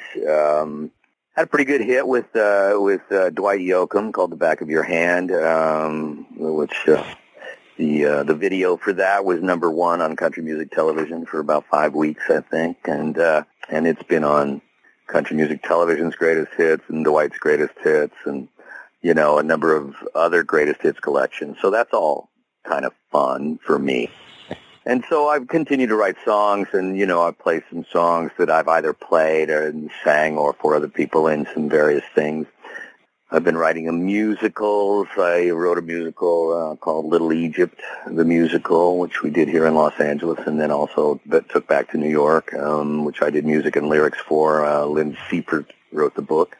And then I've just written another one that I developed with the Labyrinth Theater, so I'm kind of a masochist in this area with the writing musicals, but it keeps me off the streets. I like it. And I play out from time to time here, when I have new songs, I play out at various clubs in L.A. I asked you about the makeup being the Indian character before, and I'm curious, I know that you were full makeup when it came to Star Trek Insurrection. Had you done anything even remotely like that in between those roles? Well, those were the big makeup roles. Those are pretty big. I mean, how long did it take for the makeup for Insurrection? Yeah, Insurrection was a long one, too. And although that one started out at about 3:45, and we got that down to about 2:45 over time. So was there another one in between? I don't think so. I think the others were since then. I did a huge makeup for Slither, and I did a huge makeup for an episode of Star Trek. One of those Star Treks. I don't know which iteration it is. I forgot. Enterprise, I think it was. Enterprise, yeah. And that was a full lizard guy, and that one took about 3 hours as well. So I do know the feeling of cold glue on your face at 3 a.m. One of my favorite roles of yours, where it just seems like you are having a lot of fun, and please don't shatter the illusion if you weren't, but when you are Val Resnick in Payback, it just looked like you were having such a great time being such a bad guy. I had a great time. Yeah. It was a lot of fun. I thought the role was a lot of fun, and Brian was great in that he really sort of went for the ride with my interpretation of what the part was, because when I was auditioning for that, which was a very long process, initially he was loving it because he was laughing, and he said, I just didn't know it was this funny, and I said, it is to me. So he, after a couple more callbacks, he was really going with that, and then of course Lucy needed to be cast, so we were going through so I said I'd read with her for those auditions, and but I still wasn't cast even when I read Lucy. It took another 3 months before Mel saw the audition tape. Then once he did, then we were golden. Then we were going. But I had a wonderful time. Yeah, it was a great time. Mel was tremendously fun to play with, as of course Lucy was. We had a great time, and shot in Chicago. It was Indian summer in Chicago. Beautiful fall, warm fall weather for 5 weeks there, and then we were back at Warner Brothers for 5 weeks. More recently, you have become almost like a rabbit's foot for James Gunn. You've been in almost everything that he's done recently.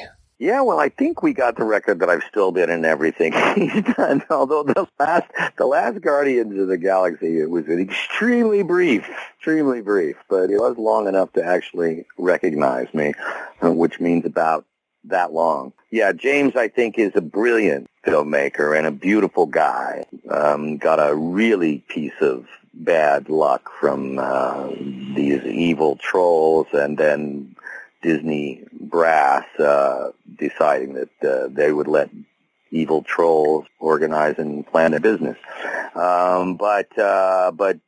But James was much more open about it and all, and said he understood and everything, and and he's got some other great things lined up. I think he's doing Suicide Squad, and possibly I know he wrote it, but he might even be directing that. So, I did Slither and Super and both Guardians, and then I did his small series about the the raccoon. What was that called? He has a great love of raccoons. I don't know if you Sparky and Michaela.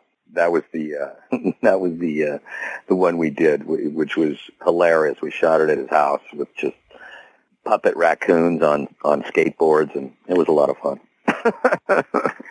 So what are you up to now? Are you still working on Black Lightning? No. They killed me dead on Black Lightning. Spoilers, jeez. Well, that people regenerate and come back to life, so you just never know.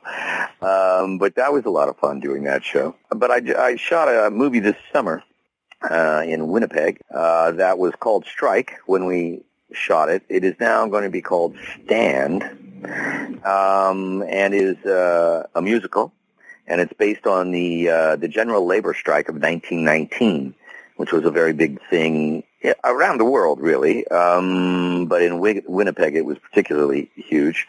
There was this guy, Danny Shore, wrote this musical as a stage play, which has played every year in Winnipeg for about 8 years, something like that.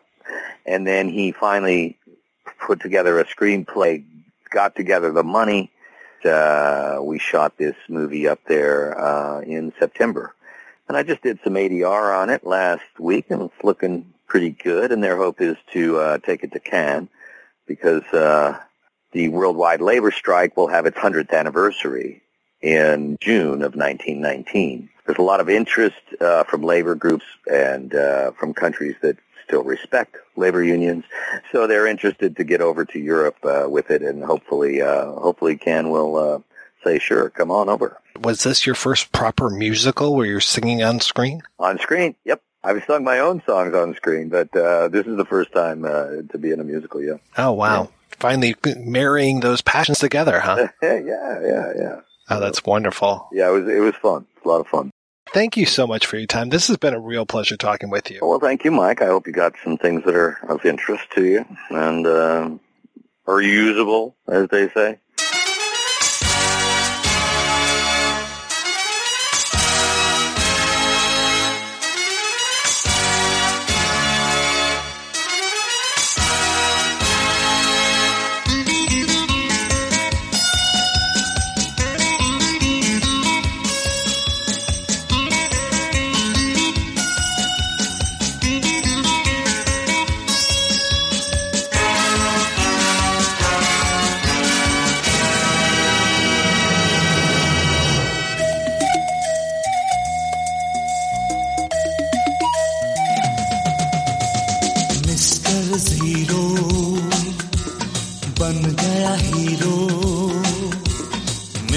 Zero बन गया hero हो गया चमत्कार यारों मैं बन गया film star देखो मेरे यारों मैं बन गया फिल्म स्टार मिस्टर ज़ीरो बन गया हीरो मिस्टर ज़ीरो बन गया हीरो हो गया चमत्कार यारों मैं बन गया फिल्म स्टार देखो मेरे यारों मैं बन गया film star. All right, we're back and we're talking about Body Double. You have to know that your movie is successful in some ways if there is a almost beat for beat, shot for shot Bollywood remake of it. And Body Double definitely qualifies for that. There is a film called Pela Nasha, which translates roughly to first intoxication, as in like first love. And it was directed by, I'm going to butcher the name, Ashutosh Gowariker, who also directed the Oscar-nominated Lagan film, which is available on Netflix right now, just in case people want to see that. It plays a lot, of course, with movie-making tropes. It starts off with the scene that is this really over-the-top kind of a scene of violence and this guy saving all these people who live in this apartment complex, it seems like. And I'm saying seems like because there's no subtitles that I've been able to find this.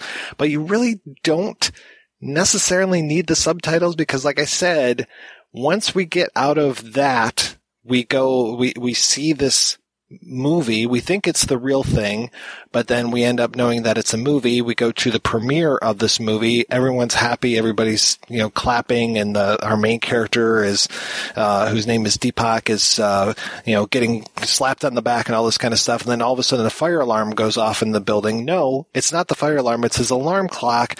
He's just a struggling actor and he's going through the exact same things that Jake Scully went through.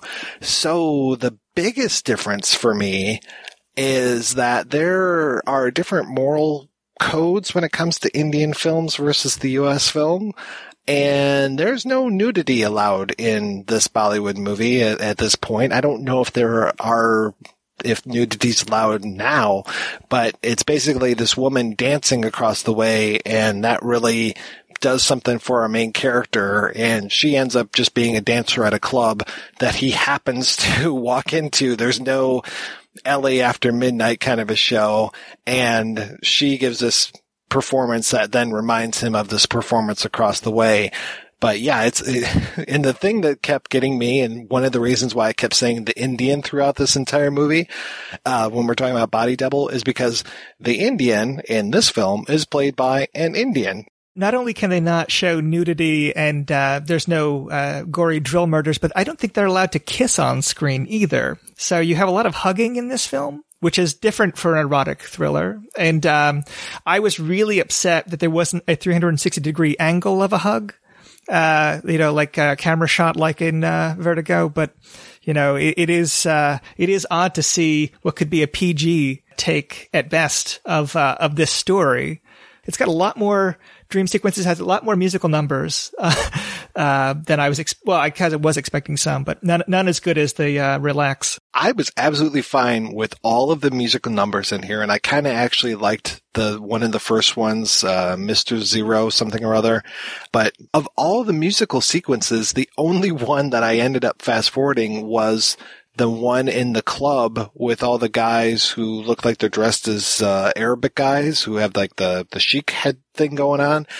That one goes on for way too fucking long, and I just couldn't stand it. After a while, it's just like, no, of all the musical sequences, this is the one that broke the camel's back. I have to fast forward through this. Yeah, it is a little excessive. I was surprised when he called the Gloria character, and then they broke into a musical number singing to one another, which was not a twist I did not see coming, even if it was revealed to be a fantasy sequence. But I thought it was interesting that it's dealing with movie culture in a sense, but it's not satirizing those worlds the way De Palma does. Like, it's not dealing with schlock, horror, or porn. Like, it's dealing with what feels like the big budget kind of movies that would constitute success, like a personal breakthrough for the actor hero.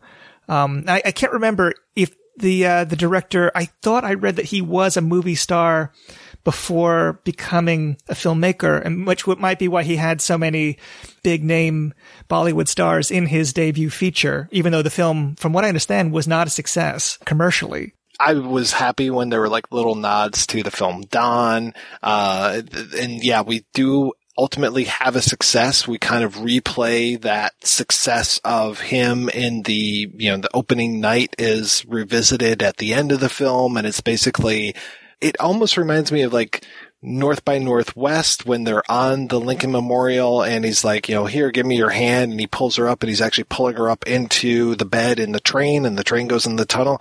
It's like, okay, yeah, now we are in the movie version of the end of the film. The one thing that I found interesting too was that they don't have a guy in makeup, that they actually have two different actors playing the Sam Bouchard role. And because when I saw the guy who was Sam Bouchard and then I saw the guy who was quote unquote the Indian, I was just like, wow, they look really different. That's a fantastic makeup job. Yeah, I was trying to figure out how that makeup was being achieved because he looked so different from the other actor. I'm like, oh, it's actually just a different guy. It's funny you mentioned North by Northwest because for me, the most interesting variation on De Palma's film was the tunnel that he chases the Indian, standing character in this version is a train track tunnel. And so I was reminded of North by Northwest as well as Body Double, with the train tunnel. It follows certain sequences so closely like that I don't know if I wonder if De Palma has seen it because he's never commented on it. Yeah. But yeah, it is so close. And I'm really hoping I was talking to, the guy that does the, Deja Vu series on YouTube, who I just talked about recently when we were talking about another film that had a different remake, another country remake.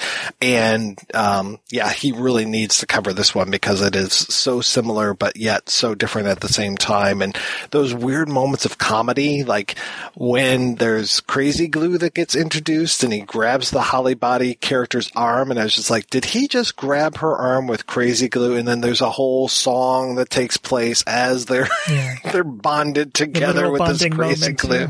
Yeah, exactly. It's like, now we are in love, and now, or her two bodyguards that beat the shit out of him, and then he's in the hospital and he's trying to talk to her, and there's miscommunication that's going on.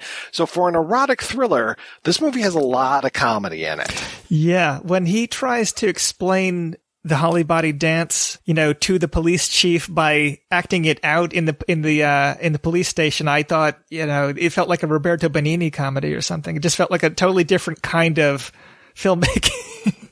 Yeah, that was pretty painful. I was very surprised when I read that De Palma was nominated for a Golden Raspberry for Body Double because of all the things that I can say about Body Double. The direction in that movie was really fucking good. And so I don't know, what Harold P. Raspberry, what his qualifications were as far as like why this movie was considered, why De Palma was considered to be one of the worst directors of the year. But I guess it was just part of that backlash against this film because Body Double in its day was not a very well-liked film. We mentioned Blue Velvet earlier. This movie actually made more money as a flop than Blue Velvet did as a sleeper hit. Like it didn't it didn't make a lot of money, but it didn't, I think it cost 10 million and made 8 or something like that. It wasn't like a fiasco the way Blowout was or the way that, Bonfire of the Vanities or something was. But, it has to just be the, I don't know, maybe they thought cause who votes on that? Is that all industry people that vote on the Golden Raspberries? I don't know who that is. It feels like, I know the Golden Turkeys and the Medveds, but it feels like something that, a couple of jokers like the Medved brothers would just get into a dark closet and touch each other and throw out titles of stuff. I mean, I was just looking at the winners for the 2018 Golden Raspberries, and it's just like Holmes and Watson basically swept everything. I was like, wow, that's really kind of easy, guys. And then it was like Holmes and Watson for so many of the categories, and then it was Donald Trump for so many of the categories, and then it was Melissa McCarthy for Happy Time Murders. And I was just like, wow, that's some real hard-hitting acerbic satire that you guys are doing there. Yeah, I don't know if it was just a backlash because of the porn connections or the constant fighting over the X ratings, or I don't know if they were just trying to send a message that kind of renegade behavior in the 80s Hollywood was not going to be tolerated. I don't know, because it's not really a great era for mavericks in the studio system. And this was like the last film he made that really pushed those kind of buttons for a while. Which is so funny too, because then Blue Velvet would go on to get the Best Director nomination for the Academy Awards. though it definitely not get a positive review from Roger Ebert. But it got a great review from De Palma's old champion, Pauline Kael. So De Palma could go up on screen, take a shit, and Pauline Kael would have given him 1,000 words of how great it was. Although Pauline Kael did not like Body Double nearly as much as his previous stuff, I think. Yeah. She didn't like Craig Wasson either. So speaking of Wasson, I feel like I can't let this episode go without mentioning this. Now, I don't know as far as like the validity and, all this kind of stuff, because there was I don't know who the person was that wrote this blog post from April of 2007. Now, I find it interesting that Wasson's last credited screen role was 2006. And then April 2007, there was a blog called Bitchy Actress. So bitchyactress.blogspot.com. And she hasn't written for a few years. There's no way to get a hold of her because I would have liked to have talked to her about this.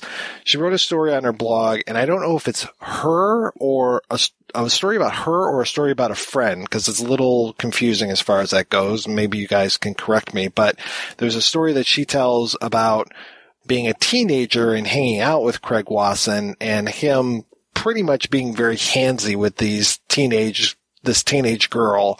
And in 2019, reading that story, and I had read that years before when I was trying to get a hold of Craig Wasson, made me really uncomfortable, in this kind of, okay, this guy should have been outed as being kind of a sexual predator.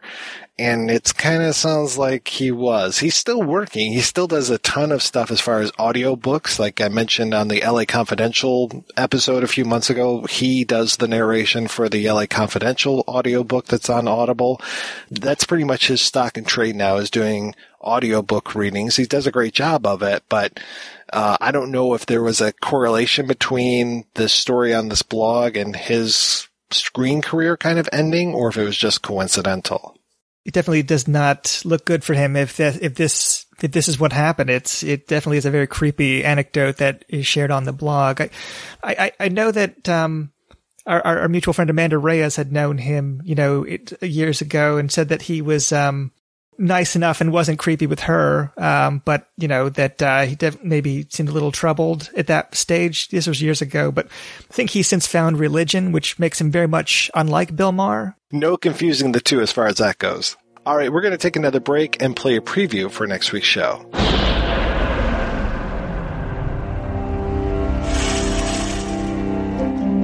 In 18th century France, Jean-Baptiste Grenouille was born with a talent that made him unique among mankind. Stones, warm stones, water, frog. His phenomenal sense of smell was a gift that had been given to him, and him alone.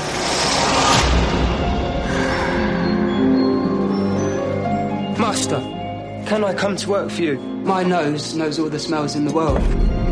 No man can call himself a perfumer unless he has proved his worth. The soul of beings is their scent. The intoxicating power of the girl's smell made it clear to him that he must learn how to preserve scent, so that never again would he lose such sublime beauty.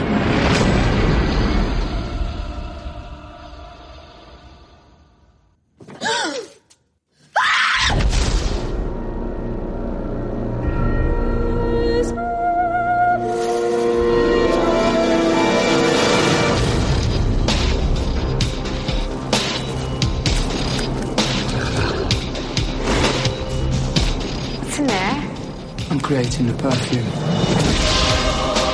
Each perfume contains 3 chords, 12 notes in all. There's a murderer out there!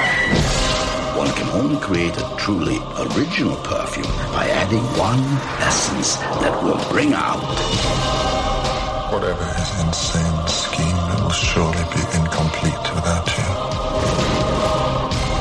A perfume of such power that every person on earth believed they were in paradise.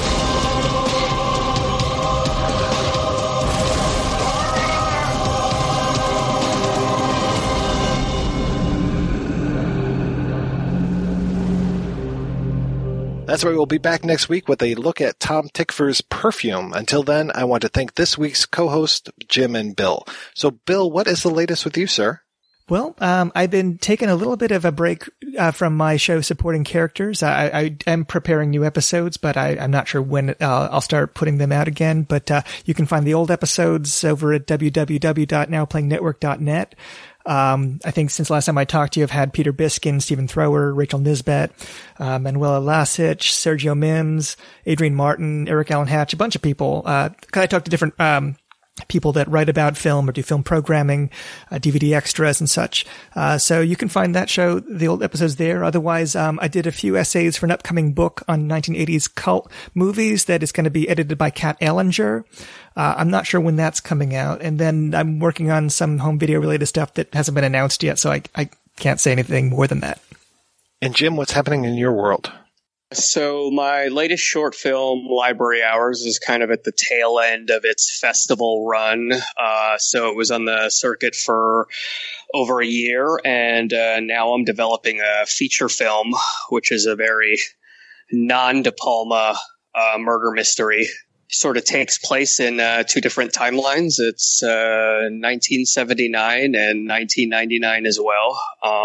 And so I'm kind of just heads down on that, writing that, hoping to get that shooting later this year. My previous stuff can be seen on my website, which is www.jimvendiola.com. And then if anybody wants to keep track of my stuff beyond the website, all the social media links are accessible from there. Thank you so much, guys, for being on the show. Thanks to everybody for listening. Please head on over to the website, projection-booth.com, where you can find out more about today's episode. You'll also find links over to iTunes, where you can rate and review the show, and to Patreon, where you can make a donation to the show. Donors get early access to every episode as long as I'm not running late. Every donation and every rating we get helps the Projection Booth take over the world.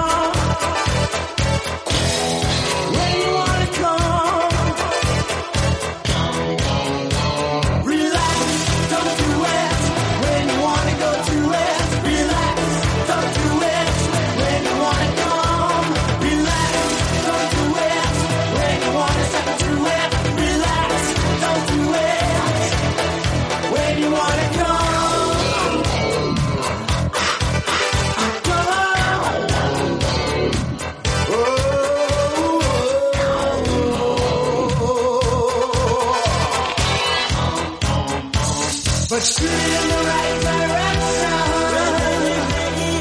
Making it, going down, son. Live those dreams, scheme those schemes. Gotta hit me with your laser beam.